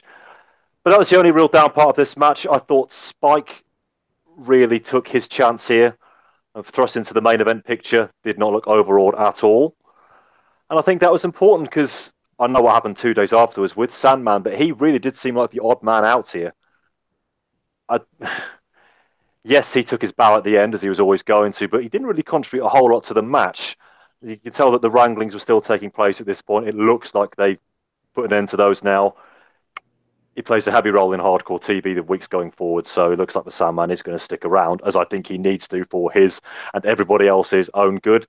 But this was just fun, and it was ECW's version of a feel-good moment. And we even got to see Tommy Dreamer actually celebrate a win this time. Well, sort of. So, overall thoughts on the show as a whole and your score, Rory? Yep, tremendous show. My favourite ECW pay-per-view so far, and their best, which is a rare combination to pull off. Because favourite and best are two very different things. They scored highly on them both. Yes, I still think we needed a real Matt Classic. And we probably didn't have that A-grade important match. But, as I say, circumstances dictated that we probably weren't really going to get that. Based on what we did get, it was really entertaining. Sunday night entertainment at its very best wholesome family stuff it might not have been, but it's probably, certainly since they went to pay-per-view, the best introduction I would recommend for anybody trying to start on this wacky road down ECW lane. It had a little bit of everything you would expect from them, but they were all good examples of it. So while this is far from a faultless show, it's the best you're going to get with, as I say, the circumstances. So my joint highest mark of the year, along with WrestleMania, 8.5 out of 10 for this show. Check it out. Eric? That's high praise. Really, I think my biggest criticism of this card is there was no breather. There was nothing to ever. They had some promos spliced in, and they had, I guess, the only thing that would have been the 15-minute promo before the main event. But by that point, we were already burnt out. I mean, there were so many great matches on this card and such a variety of things happening, and the pace of every match, even the Taz Bigelow match, which we criticized for not liking the way it was structured, still did have a lot going on in it. And then you put the Douglas storyline on top of that, and this card was just relentless. If anything, its biggest flaw was that it didn't have that 5 or 6 minute match in the middle of it to break it up. That's a really good sign for ECW. They were able to put just a relentless card together like this, and they didn't even really use everybody that they could have used too. I mean, some really talented folks were left off this card, and so all of the things Rory said are true. And frankly, when the most disappointing match was still, probably 3.5 star Candido Storm match, and the worst match of the night was Bam Bam and Taz, which was still entertaining. It still would have been the best match on any, hardcore TV, or even on some of these ECW pay-per-views and specials that we've covered over the years. So all that being said, yeah, high praise here. Really, really strong card from top to bottom. I think I have to echo Rory here. I think I have to go 8.5. 9s and 10s are reserved for all-time classics. I don't think this quite got there because none of the matches had the stakes that are necessary and really had the anticipation of that mammoth sea change that you get sometimes. But 8.5 for a card that didn't really have a true main event and had no world title match, I think that's about as good as it can get. So I am going a bit bigger than both of you. I'm going with 9 out of 10. It's got amazing wrestling. It's got amazing violence. Basically, is the perfect ECW show. It doesn't have the Mac classic as obviously we've had in the past, but this is easily the best pay-per-view and easily the best show since the pay-per-view started in ECW. And maybe even, am I clutching at straws a little bit here, but to say the best pay-per-view this year so far, when your only criticism is it doesn't have a piss break match, it says that for your 2 3/4 hours of banging entertainment, you can't go worse than sort of just popping this on. And I will probably imagine this will be at the high end of years as well. So yes, Heatwave 98 is a must-see show. We go into what has been an awesome month of hardcore TV, as well as a great pay-per-view. First week's show is basically just sort of highlights and still pictures of the pay-per-view. We get a promo from Bam Bam saying that he never tapped out. Taz had a promo where he says there's nothing sadder than someone whining, and that he's going to beat Shane. And when he does, he's going to take the belt. For some reason, we get footage of Sabu versus Taz and Taz from Shane from 1997. We get a promo from John Finnegan saying that Bam Bam did tap out. We get a promo from Lance Storm saying that he's going to take home Tammy when they next have a match against Chris Candido. We get a promo from Mike Awesome saying that the biggest mistake that he made was leaving Tanaka alive. And we also get a just incredible promo saying that he's going to take all of the belts. The only real main talking point of this show is a Shane promo which ends the show where he says that he is the reason ECW is here today, which you will hear now. 98 saw Tommy Dreamer finally get revenge on the Dudley. I said stop that tape. You hold this. Let's get something perfectly straight around here. Nobody, but nobody gives a about Tommy Dreamer and that broken neck. Francine, would you walk off and out of this sport if somebody broke your neck? Not a shot. I'd manage in a wheelchair. Exactly, and that's my point. That's my stinking point. You don't think I feel the heat rising up back of my ass end? Sabu is trying to steal victories off of Rob Van Dam, trying to mess up victories to get a shot at me. Rob Van Dam is starting a trophy self, trying to amass enough belts and make himself the World Heavyweight Champion. Taz, you go out, you make yourself a belt, call yourself a World Heavyweight Champion, and my friend, what you are is making yourself a moron in this sport, a pretender to this damn throne. 5 years ago, 5 long years ago, Taz, I made this organization. I put this organization on the map. And you make a living in it because of me.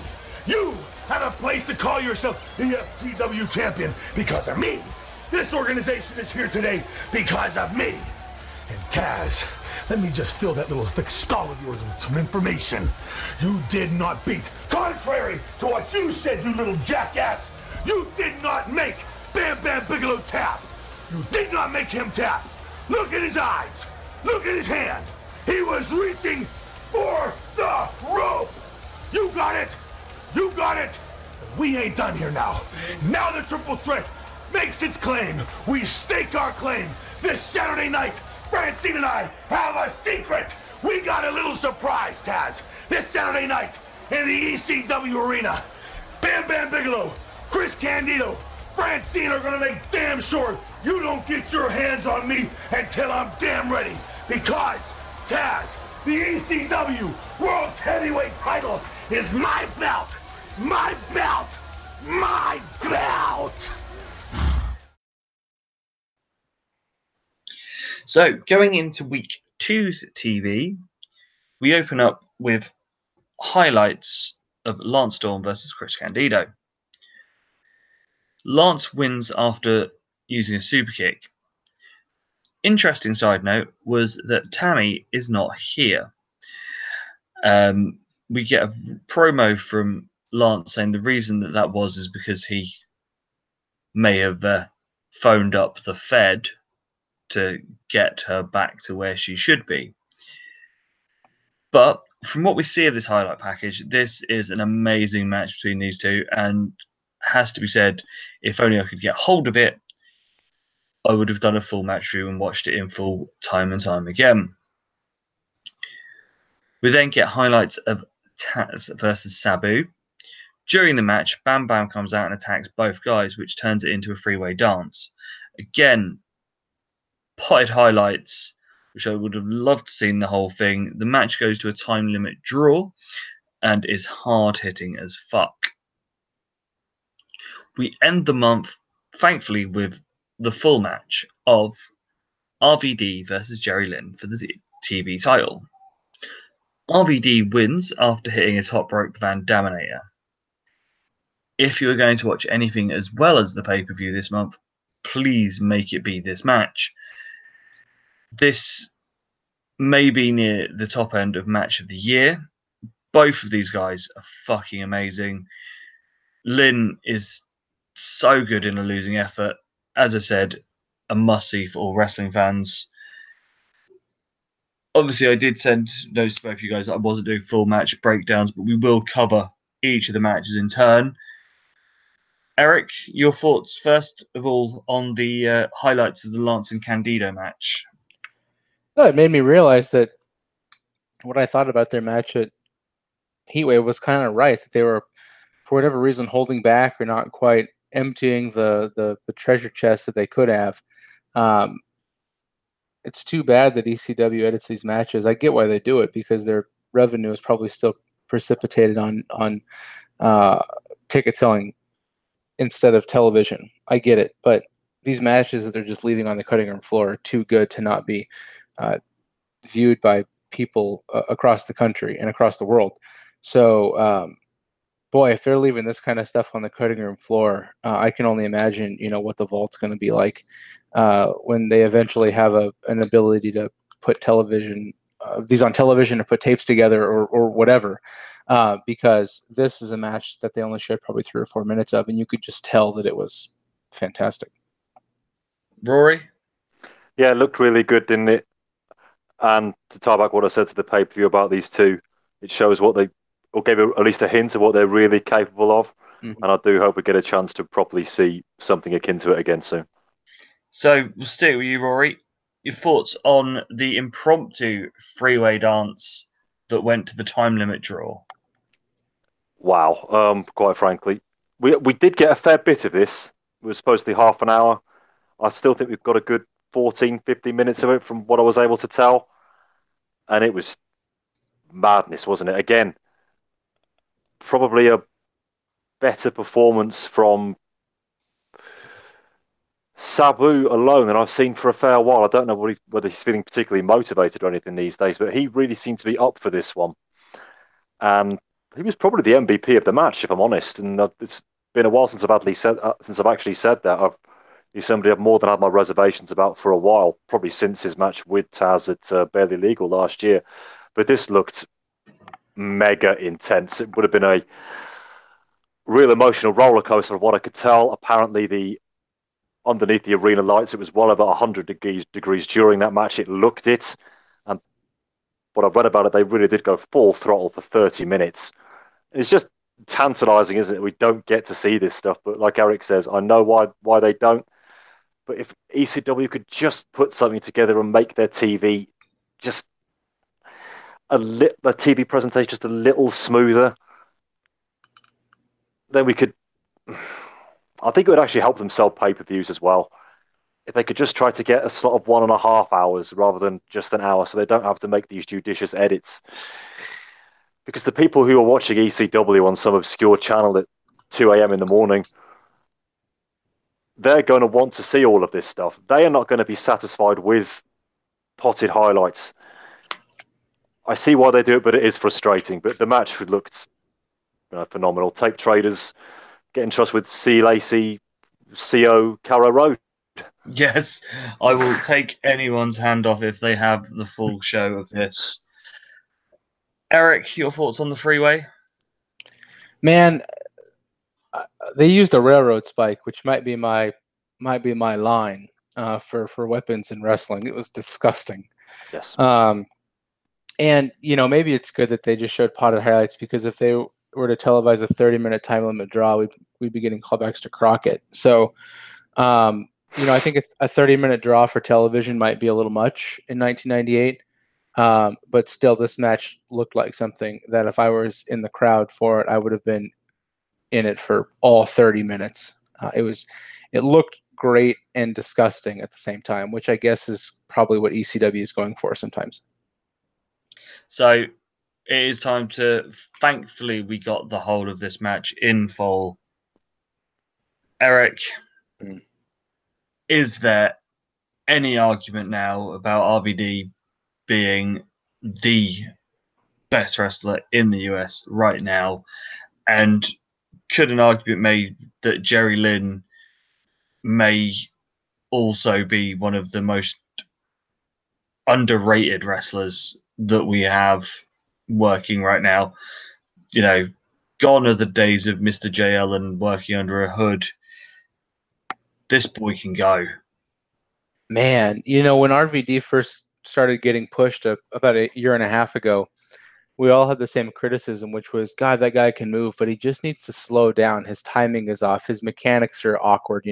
People aren't used to working with somebody like RVD. And so he needed to slow down, and they kind of needed to get up to speed on what he was doing. And while RVD's been perfecting his craft over the last year and a half or 2 years, they found this guy named Mr. JL out of Atlanta who just seems to be the perfect foil for Rob Van Dam. I mean, they're built the same.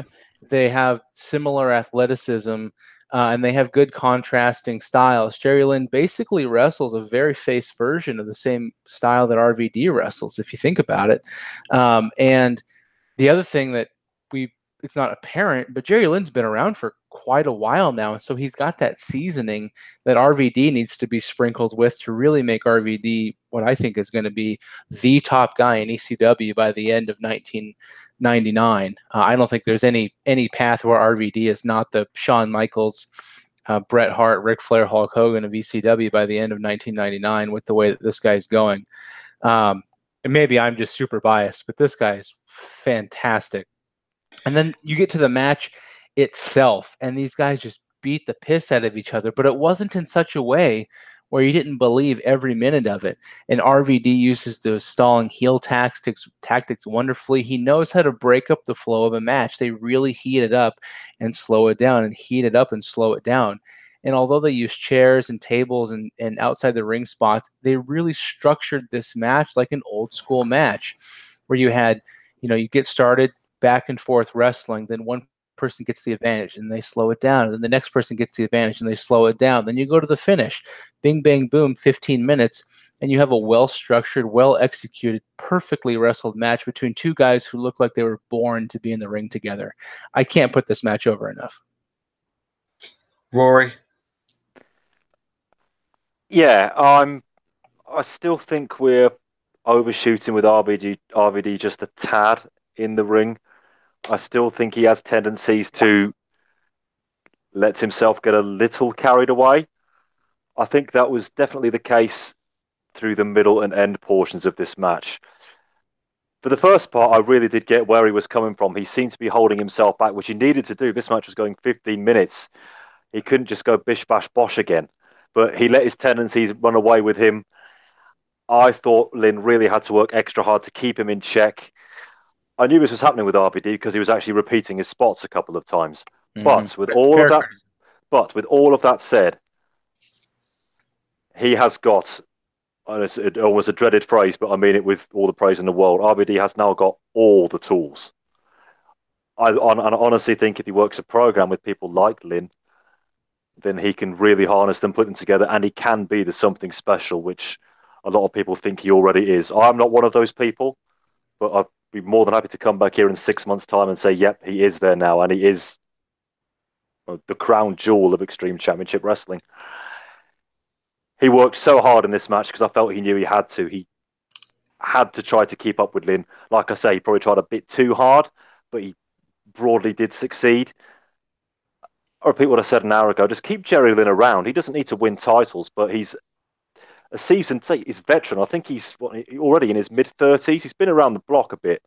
He can work any style of match, and he can help really elevate Van Dam, or anybody you choose to put him in the ring with. He did it with Credible this year and earlier in the month, and he could do it with Rob Van Dam as well. And I think it is quite telling that this is the match we got to see all of on that TV program, because they obviously want RVD to be the superstar. He isn't there yet, but he is very much heading in the right direction. So, am I the only one that's so far here going match of the year contender with this? Yes, it's not top 5 for me. Very good. Not top 5 for me.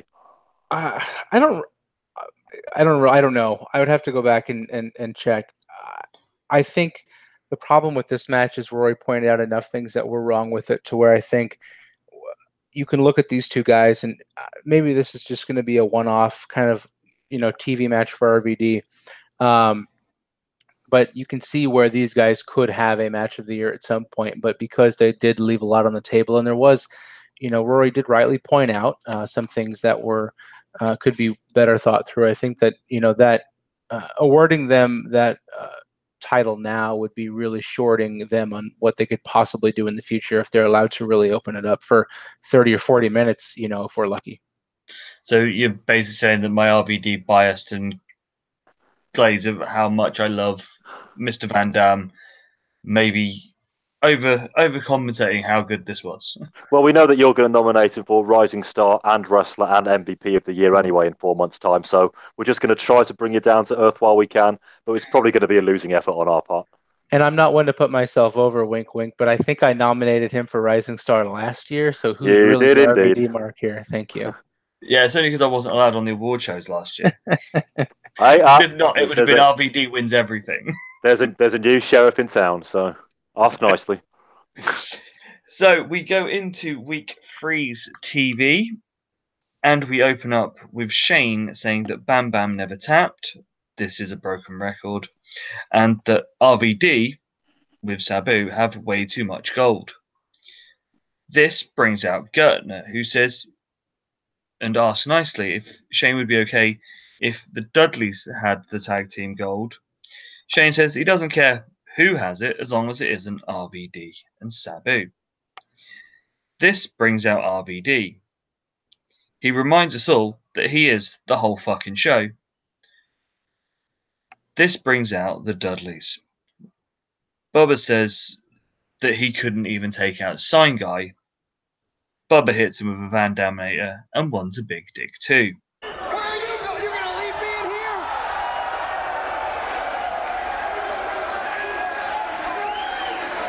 You're going to leave me in here? Well, well, well.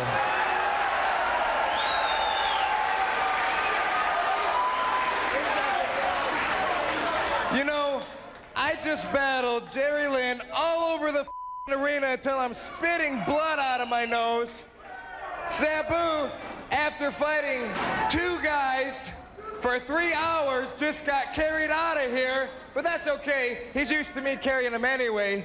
But I'm not sure if you're aware of this or not, but I'm not just the television champion. I'm not just the world tag team champion. I'm Rob Van Dam, the whole show.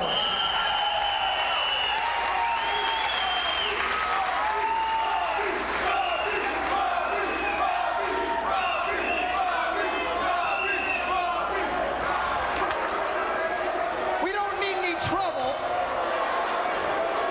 Now, wait a minute.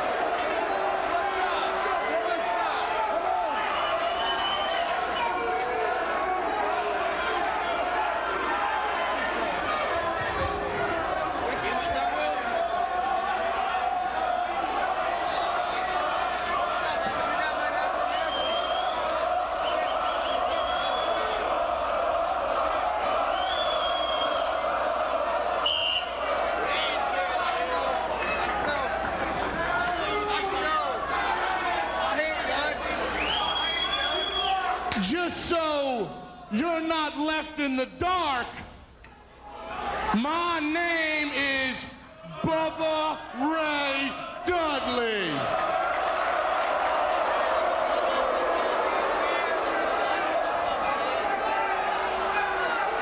And I don't care who you wrestle tonight, we're gonna get a title shot.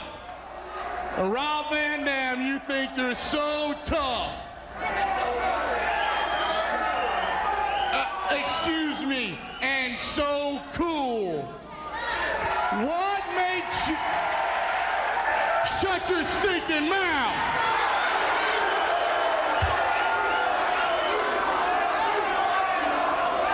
What makes you think...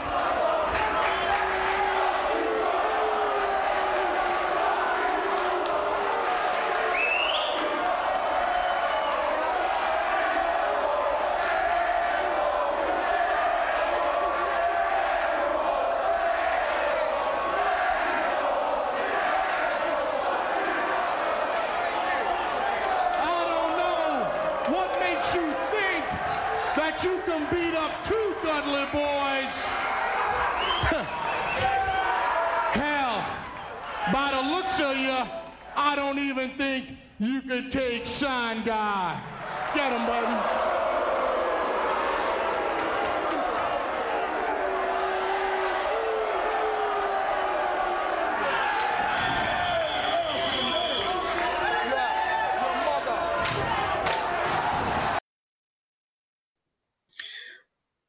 We then get a match between Justin Credible and the Sandman. It was an okay match. We see Justin win after hitting That's Incredible again with same because he's come from the same taping as the week before's. They are just potted highlights. Post-match, though, we do see Justin Kane Sandman, and we get a promo, which you'll hear now. Standing by in his locker room now is Justin Credible, along with Jason Rash. Chastity Slut. and his bodyguard Nicole Bass. She's a man. People are unbelievable. You can start taping now. Let me ask you a question. Does it bother you that the Sandman, born and raised in Philadelphia, got beat by a punk kid from New York? Does that bother you? Does that bother you? Does it bother you that Justin Credible beat the Sandman without help from anybody? Does that bother you? Does it bother you, Sandman, that I beat you within half an inch of your life and left you laying in a pool of your own blood? Does that bother you? I know that bothers you, Sandman.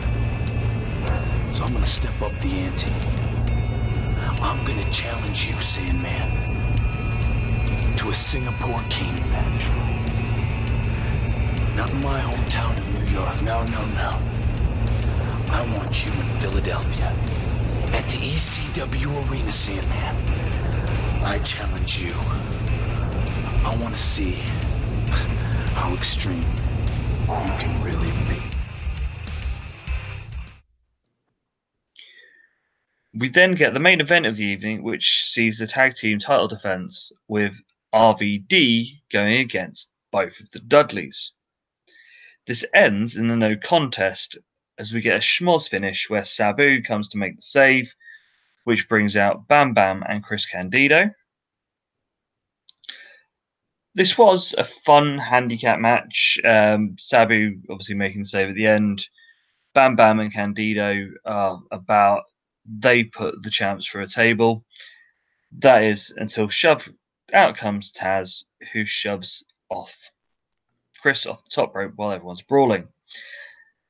The final image of this week's show is Taz, RVD, and Sabu all in the ring together, with Fonzie trying to make them team up together and the crowd chanting "New Triple Threat." Obviously, this week's show was not as match heavy as the week before's. Any thoughts on anything that happens in this week's TV, Rory? I thought putting Van Dam in that position where he's defending the tag team belts on his own was a really quite interesting one. And I thought the match was quite fun while it lasted. He showed RVD came across as quite a sympathetic figure. I don't know if the plan was really to try to turn him and the team of him and Sabu face. Judging by what happened the next week, that is pretty much what kind of happened, whether it was intended or not. I mean, if you put somebody against two huge guys like the Dudleys, you're going to get the crowd behind you. So it's probably what they were thinking of doing. I'm not sure I would have done it quite this early, but never mind. But it's something different. I'm always all for a bit of heel dissension anyway, you know. I'm not one of these people who believes in the bad guys union. They're going to dislike each other because they dislike anybody. So I thought it was quite interesting the way they set it up with Douglas getting involved as well. Eric? Well, the fact that this match occurred on the same night, I'm certain it did. Yes, it did. Yes, that's right. And RVD had the match that we just, hinted might be a match of the year. Or at least, be in the honorable mentions. And then RVD comes out and has a match against the Dudleys, whose job it is to beat the shit out of their opponents, and they do a very good job of it. And they did beat the piss out of RVD in this match. Don't get it wrong. They did not book this really as anything but a 2-on-1 handicap match that was headed towards the inevitable finish until Sabu, predictably or not, but it's still always cool, saves the day. The other thing that I want to bring up, and kind of off the board here, and we don't have to talk about it long, but Joey Styles just absolutely buries Nicole Bass constantly, and it is very uncomfortable. some of the shit he says and the way that he reacts to Nicole Bass, I understand why he does it, but like, Joey's supposed to be this, voice of the fan commentator, and Jesus, are they just relentless with Nicole Bass? And it's like, it's a little cringeworthy sometimes. Did you guys pick up on that? Yeah, definitely. the tranny talk is there's no real need for it. It's not. It speaks for itself. That's the gimmick, right? It speaks for itself. The whole thing about Nicole Bass is that she's bigger than China. Right. But they've even said that on commentary once or twice. You don't need to make these hackneyed gags. You just don't need to do it. I think this is maybe a controversial view, but for me, I think the bloom is long off the rose with Joey. I don't think he was as great as Douglas has been on commentary. Joey is still the same Joey. I don't think he actually asked him one single question during their commentary stint this month. Mm-mm. He's still just there rabbiting on, just calling moves, not really getting stories over, and just making really quite nasty gags at people's appearances, which this babyface, as I've said before, should stand apart from the whole of the rest of the roster, shouldn't really be making. It's pretty uncomfortable. Yeah, I would concur that Joey is losing his way a little bit. It's just so weird and unnecessary. Is that what we could put it down to? Burnout of, constantly being the one guy doing all of it. Yes, it's fair comment. I mean, he's been doing it for 5 years non-stop. I accept that. But what once was the novelty of, this guy who does the commentary by himself and always calls moves like none of the other commentators do. In 1994, that is something. In 1998, when we're all a little bit smarter anyway, I don't think it's enough. They've served him well by putting him with a competent color commentator. It's not something they need to do all the time necessarily, but it's certainly something they need to do more often, because it's like anything else. You don't want to just hear the same voice over and over again. And I think Joey does have a very distinct personality, and it comes across clearly on television. And sometimes after, Rory, you just said, I mean, it's been almost 4 or 5 years of just the same voice over and over and over again. You need to break it up. And so we start to notice these things that we never noticed before because the bloom wasn't off the rose. But now it's like, Jesus, some of the shit he says on commentary, it's like, my God. The thing is, it doesn't help when you look at the Fed now doesn't have Vince going, what a maneuver, and Bischoff wrongfully calling things spinning hook kicks. Back leg round kick. So, yes, a spoiler for the WCW show, Schiavone actually called a move that at Road Wild. The boss gets in here. The full arm dragon twist count was at 4. Okay. Yes, I was keeping score. But yeah, I think obviously those early years of doing this with Joey, he was the exception to the rule because he was the one giving us proper commentary when, as I said, you had Vince with what a maneuver and Bischoff being Bischoff. I think now that you look at WCW, they've got Mike Tenay obviously giving depth, especially when it comes to the cruiserweight stuff. JR and the King may not, be calling moves as much, but they give stories and they give sound bites that work so much well. Take the Hell in a Cell, by God, he's dead. Joey's oh my God has been Joey's oh my God since day one. Maybe he needs some new shtick. So we go in to week 4's TV, which opens up with Tammy and Chris. Hold on a second, New York. I know that all you people came here tonight to see me wrestle my ass off. Wait a minute, honey. No offense, darling, but I think everybody came here tonight to see my ass.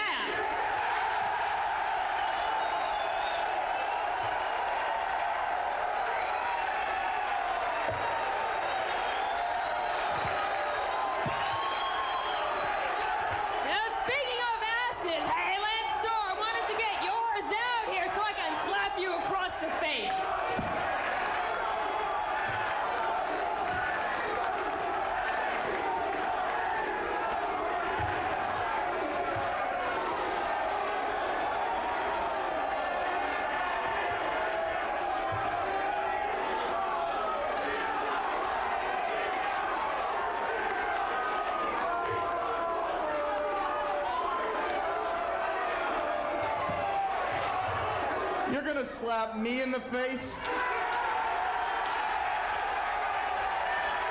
You're telling me that you're gonna slap me in the face? Well, let me tell you something, Candido. When we were together as a tag team, I was definitely the better half of that team.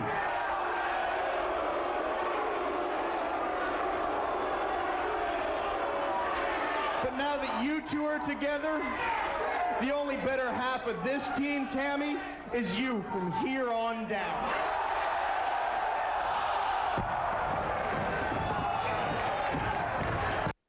With Tammy basically saying that she will be here for good. Out comes Lance and we get a brawl.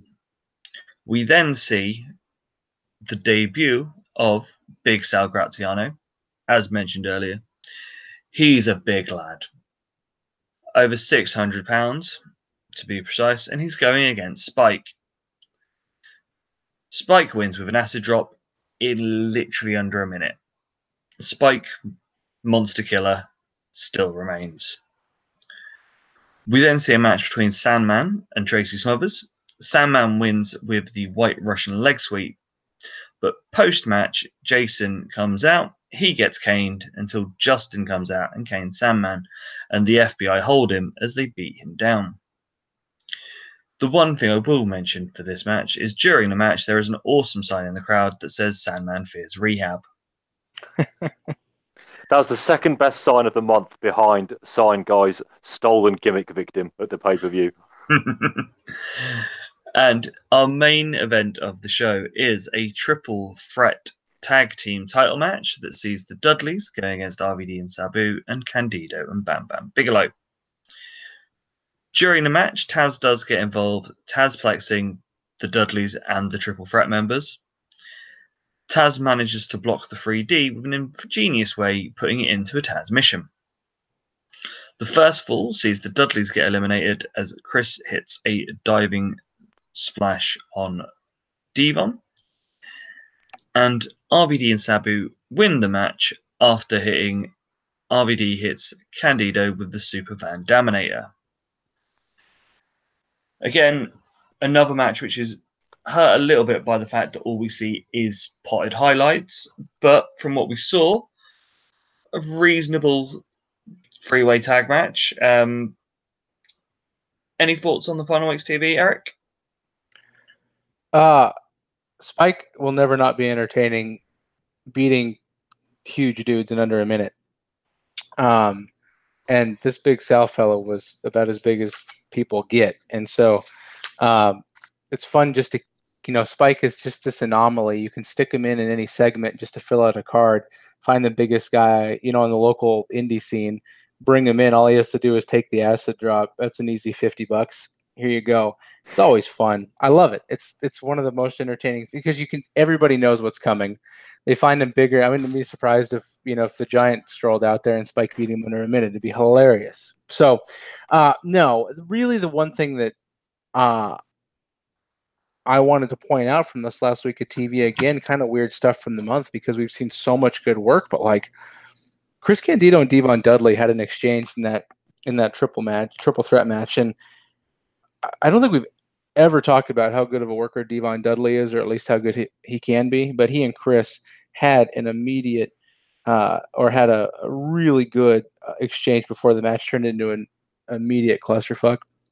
And that's every Dudley match. We talked about it. And so just to sprinkle in some of those different things that these guys are able to do, you can really see that, the Dudleys are a little bit more varied than I think they're given credit for. I say all that to say that Bubba and Bam Bam had about the most disappointing big man spot that took forever to develop. And you could tell this match was just kind of thrown together on the fly. Good TV match, but, go back and check it out and just kind of keep your eye on Devon. I think he's going to surprise some people. Rory? Yeah, two very quick things. One, I do wonder what Sal was going to spend that $50 on, and I think we could probably guess. And two, I thought it was interesting that the Dudleys were eliminated first in that very fun triple threat main event, because you think the Dudleys are white hot right now, and they went out first. Interesting. One to watch going forward, I think. But I think Hardcore TV has been excellent this month. They're really using it properly now, or as properly as they're allowed to. So that is another month in the books. Looking forward, a quick sort of discussion point.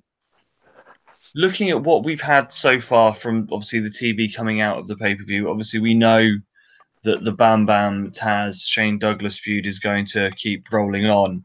But obviously it looks as though we're moving towards Sandman and Just Incredible. And obviously after the praise of we've given it already, and the fact that ECW do like to go back to the well with matches, maybe more from RVD and Jerry Lynn, and obviously still Candido and Storm. Is there anything else that you think ECW could look forward to doing with the build going towards November to Remember? You know, the thing that I think they have to do is split up RVD and Sabu. I think there's just too much talent in that tag team to be for those guys to be together. And I think now that we've seen that RVD can have these fabulous one-on-one matches with guys like Jerry Lynn, so it makes you think he could have good matches with people like Just Incredible and Chris Candido and Lance Storm and all these guys that ECW has underneath that are really, really good.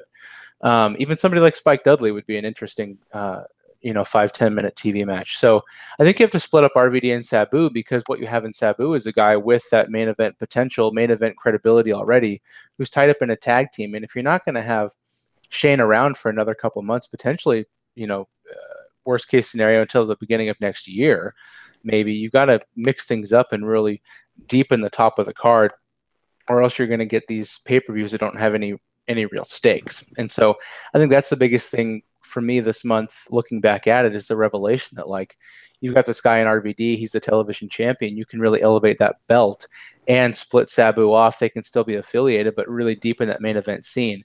It looks like you're going to have the Sandman tied up with Just Incredible. And so that's probably going to end up with what the Sandman put Incredible over. And so they're really trying to mix things up a little bit and shake up the deck.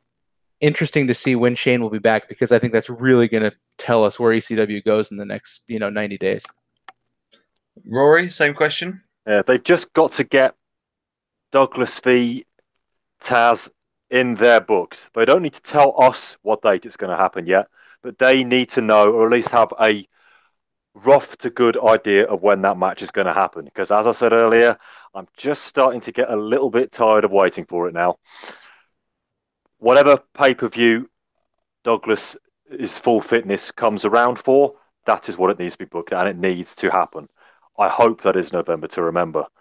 Just to build on the Rob Van Dam Sabu point, I also think they should be broken off, but I don't want to see them face each other in the ring again. I think we've already seen that too many times. I don't think RVD having another 4-6 month run of pure spot fest matches is going to help him any, especially as we've talked about the improvements he's made elsewhere. Going back and feuding with Sabu again, even if you turn the face heel lines back on their head once more, we don't need to see it. But RVD and Taz are, for different reasons perhaps, the two guys that they are hitching their wagons to. And I hope that by the time we've got to the first pay-per-view in 1999, that the two of them are on top. I think they will be, but I'm just a bit worried. I'm not worried for RVD. I still think he's got time. I'm worried for Taz now. This isn't really his fault. It isn't Douglas's fault that he's injured either, but this is still their blue ribbon feud, which the company is being built around, and we're still not seeing it happen. See, I like your idea of splitting up RVD and Sabu. I would probably give the titles to the Dudleys. Yes. Yeah, absolutely. Especially if you look at the level of heat that they get from the crowd, because tell me a better worker on the mic than Gertner for just basically shitting on a crowd, especially now that they're trying to do sing along with Gertner, and it's like Gertner didn't say, Gertner says, is just great, because he knows that they're going to try and start doing it, so he just cuts it down and stops it. And Bubba basically calling out everyone and anyone, I could see you give these the tag titles. They don't need feuds. They don't need to have any sort of storylines. Every night can be a different team. Just come down and try and shut their mouths. They're a tag team who get main event level heat, so it just makes sense to put the belts on them, doesn't it? Well, they've main evented more shows than the world title has in probably the last 2 years. So I think they're absolutely the main event act in the ECW right now. So, going forward, we definitely think that the Dudley should have the tag titles. RVD and Sabu should go their separate ways. And whatever happens, we need Shane back just to do this thing with Taz and get it over and done with. So, it is that time of the month where it is time to pimp your wares. Rory, anything that you would like to promote, pimp, share with the group? I do this thing called the Wrestling 20 Years Ago podcast that you might have heard of. Does that ring any bells? I've heard it once or twice. Yes, you can find us on the Twitters. You can find us on the Facebooks. We've been doing this for 5 years now, and we'll hope to be doing it for many, many more years to come. In Volume 1, I will give the full breakdown and thank yous and tearful apologies and what have you. But for everybody who's stuck with us, whether this is your first show or whether this is your 150th, we appreciate each and every one of you listening to us every month. We could not do this show without you. So thank you, thank you, thank you. Now that's never mind the thanks that Paul Heyman gives to ECW fans every month. That is how we do it here. Thanks everyone. Cheers. Keep listening. $5 a month. You get the specials for that. You get the specials. Eric, anything for yourself? Well, everything Rory said, and just to point out that we have 5 years of a back catalog that's never going to get old because of the time machine that we exist in perpetually. So check all those out too. But yeah, just check out Patreon, Wrestling 20 YRS, and check me out at Modern Day Lawyer on Twitter if you want more of the same witty banter that you get here on the show every month. And for myself, as always, if you want to hear my musical musings and want free music in your ears weekly, listen to Show and Tell with Tunes. That's at STell and Tunes on Twitter. Search it on iTunes. Most weeks goes out on either a Friday night or Saturday morning, depending on when I do the editing. But one show every week, 10 songs, if not more, if I'm doing a band special of literally anything. It can be heavy as fuck, Norwegian black metal, weird Japanese K-pop, and weird dance music, country music, funk, soul. Basically, if I have a punch up for it that week when I'm making the playlist, it goes in. And both my guests today have been guests on there. So you want to know what they like musically, have a listen. It does just take this one thing that I would like to say. Obviously, as we are at our 5th anniversary, I have to thank Bob very much for coming up with this idea and inviting me on back 4 years ago, as my first show was the July 94 show for the Fed, and then obviously doing SummerSlam 94 and watching Brett and Owen in a cage. You know, if it wasn't his brainchild, we wouldn't be here 5 years later getting to arguably the best period of wrestling. So, yeah, cheers very much to Bob for coming up with this idea and managing to get someone in Norwich, someone in Birmingham, and someone in the northwest of America all together on a Sunday evening to talk ECW. A gift indeed. So, as always, thank you very much for listening. Volume 1 is the Fed and SummerSlam. Volume 3 is WCW and Road Wild. This has been Volume 2. We've upgraded for the month because it was so good. of ECW and Heatwave 98. And until next month, or the specials at the end of the month to get the gang back together for the ECW special, we will see you soon.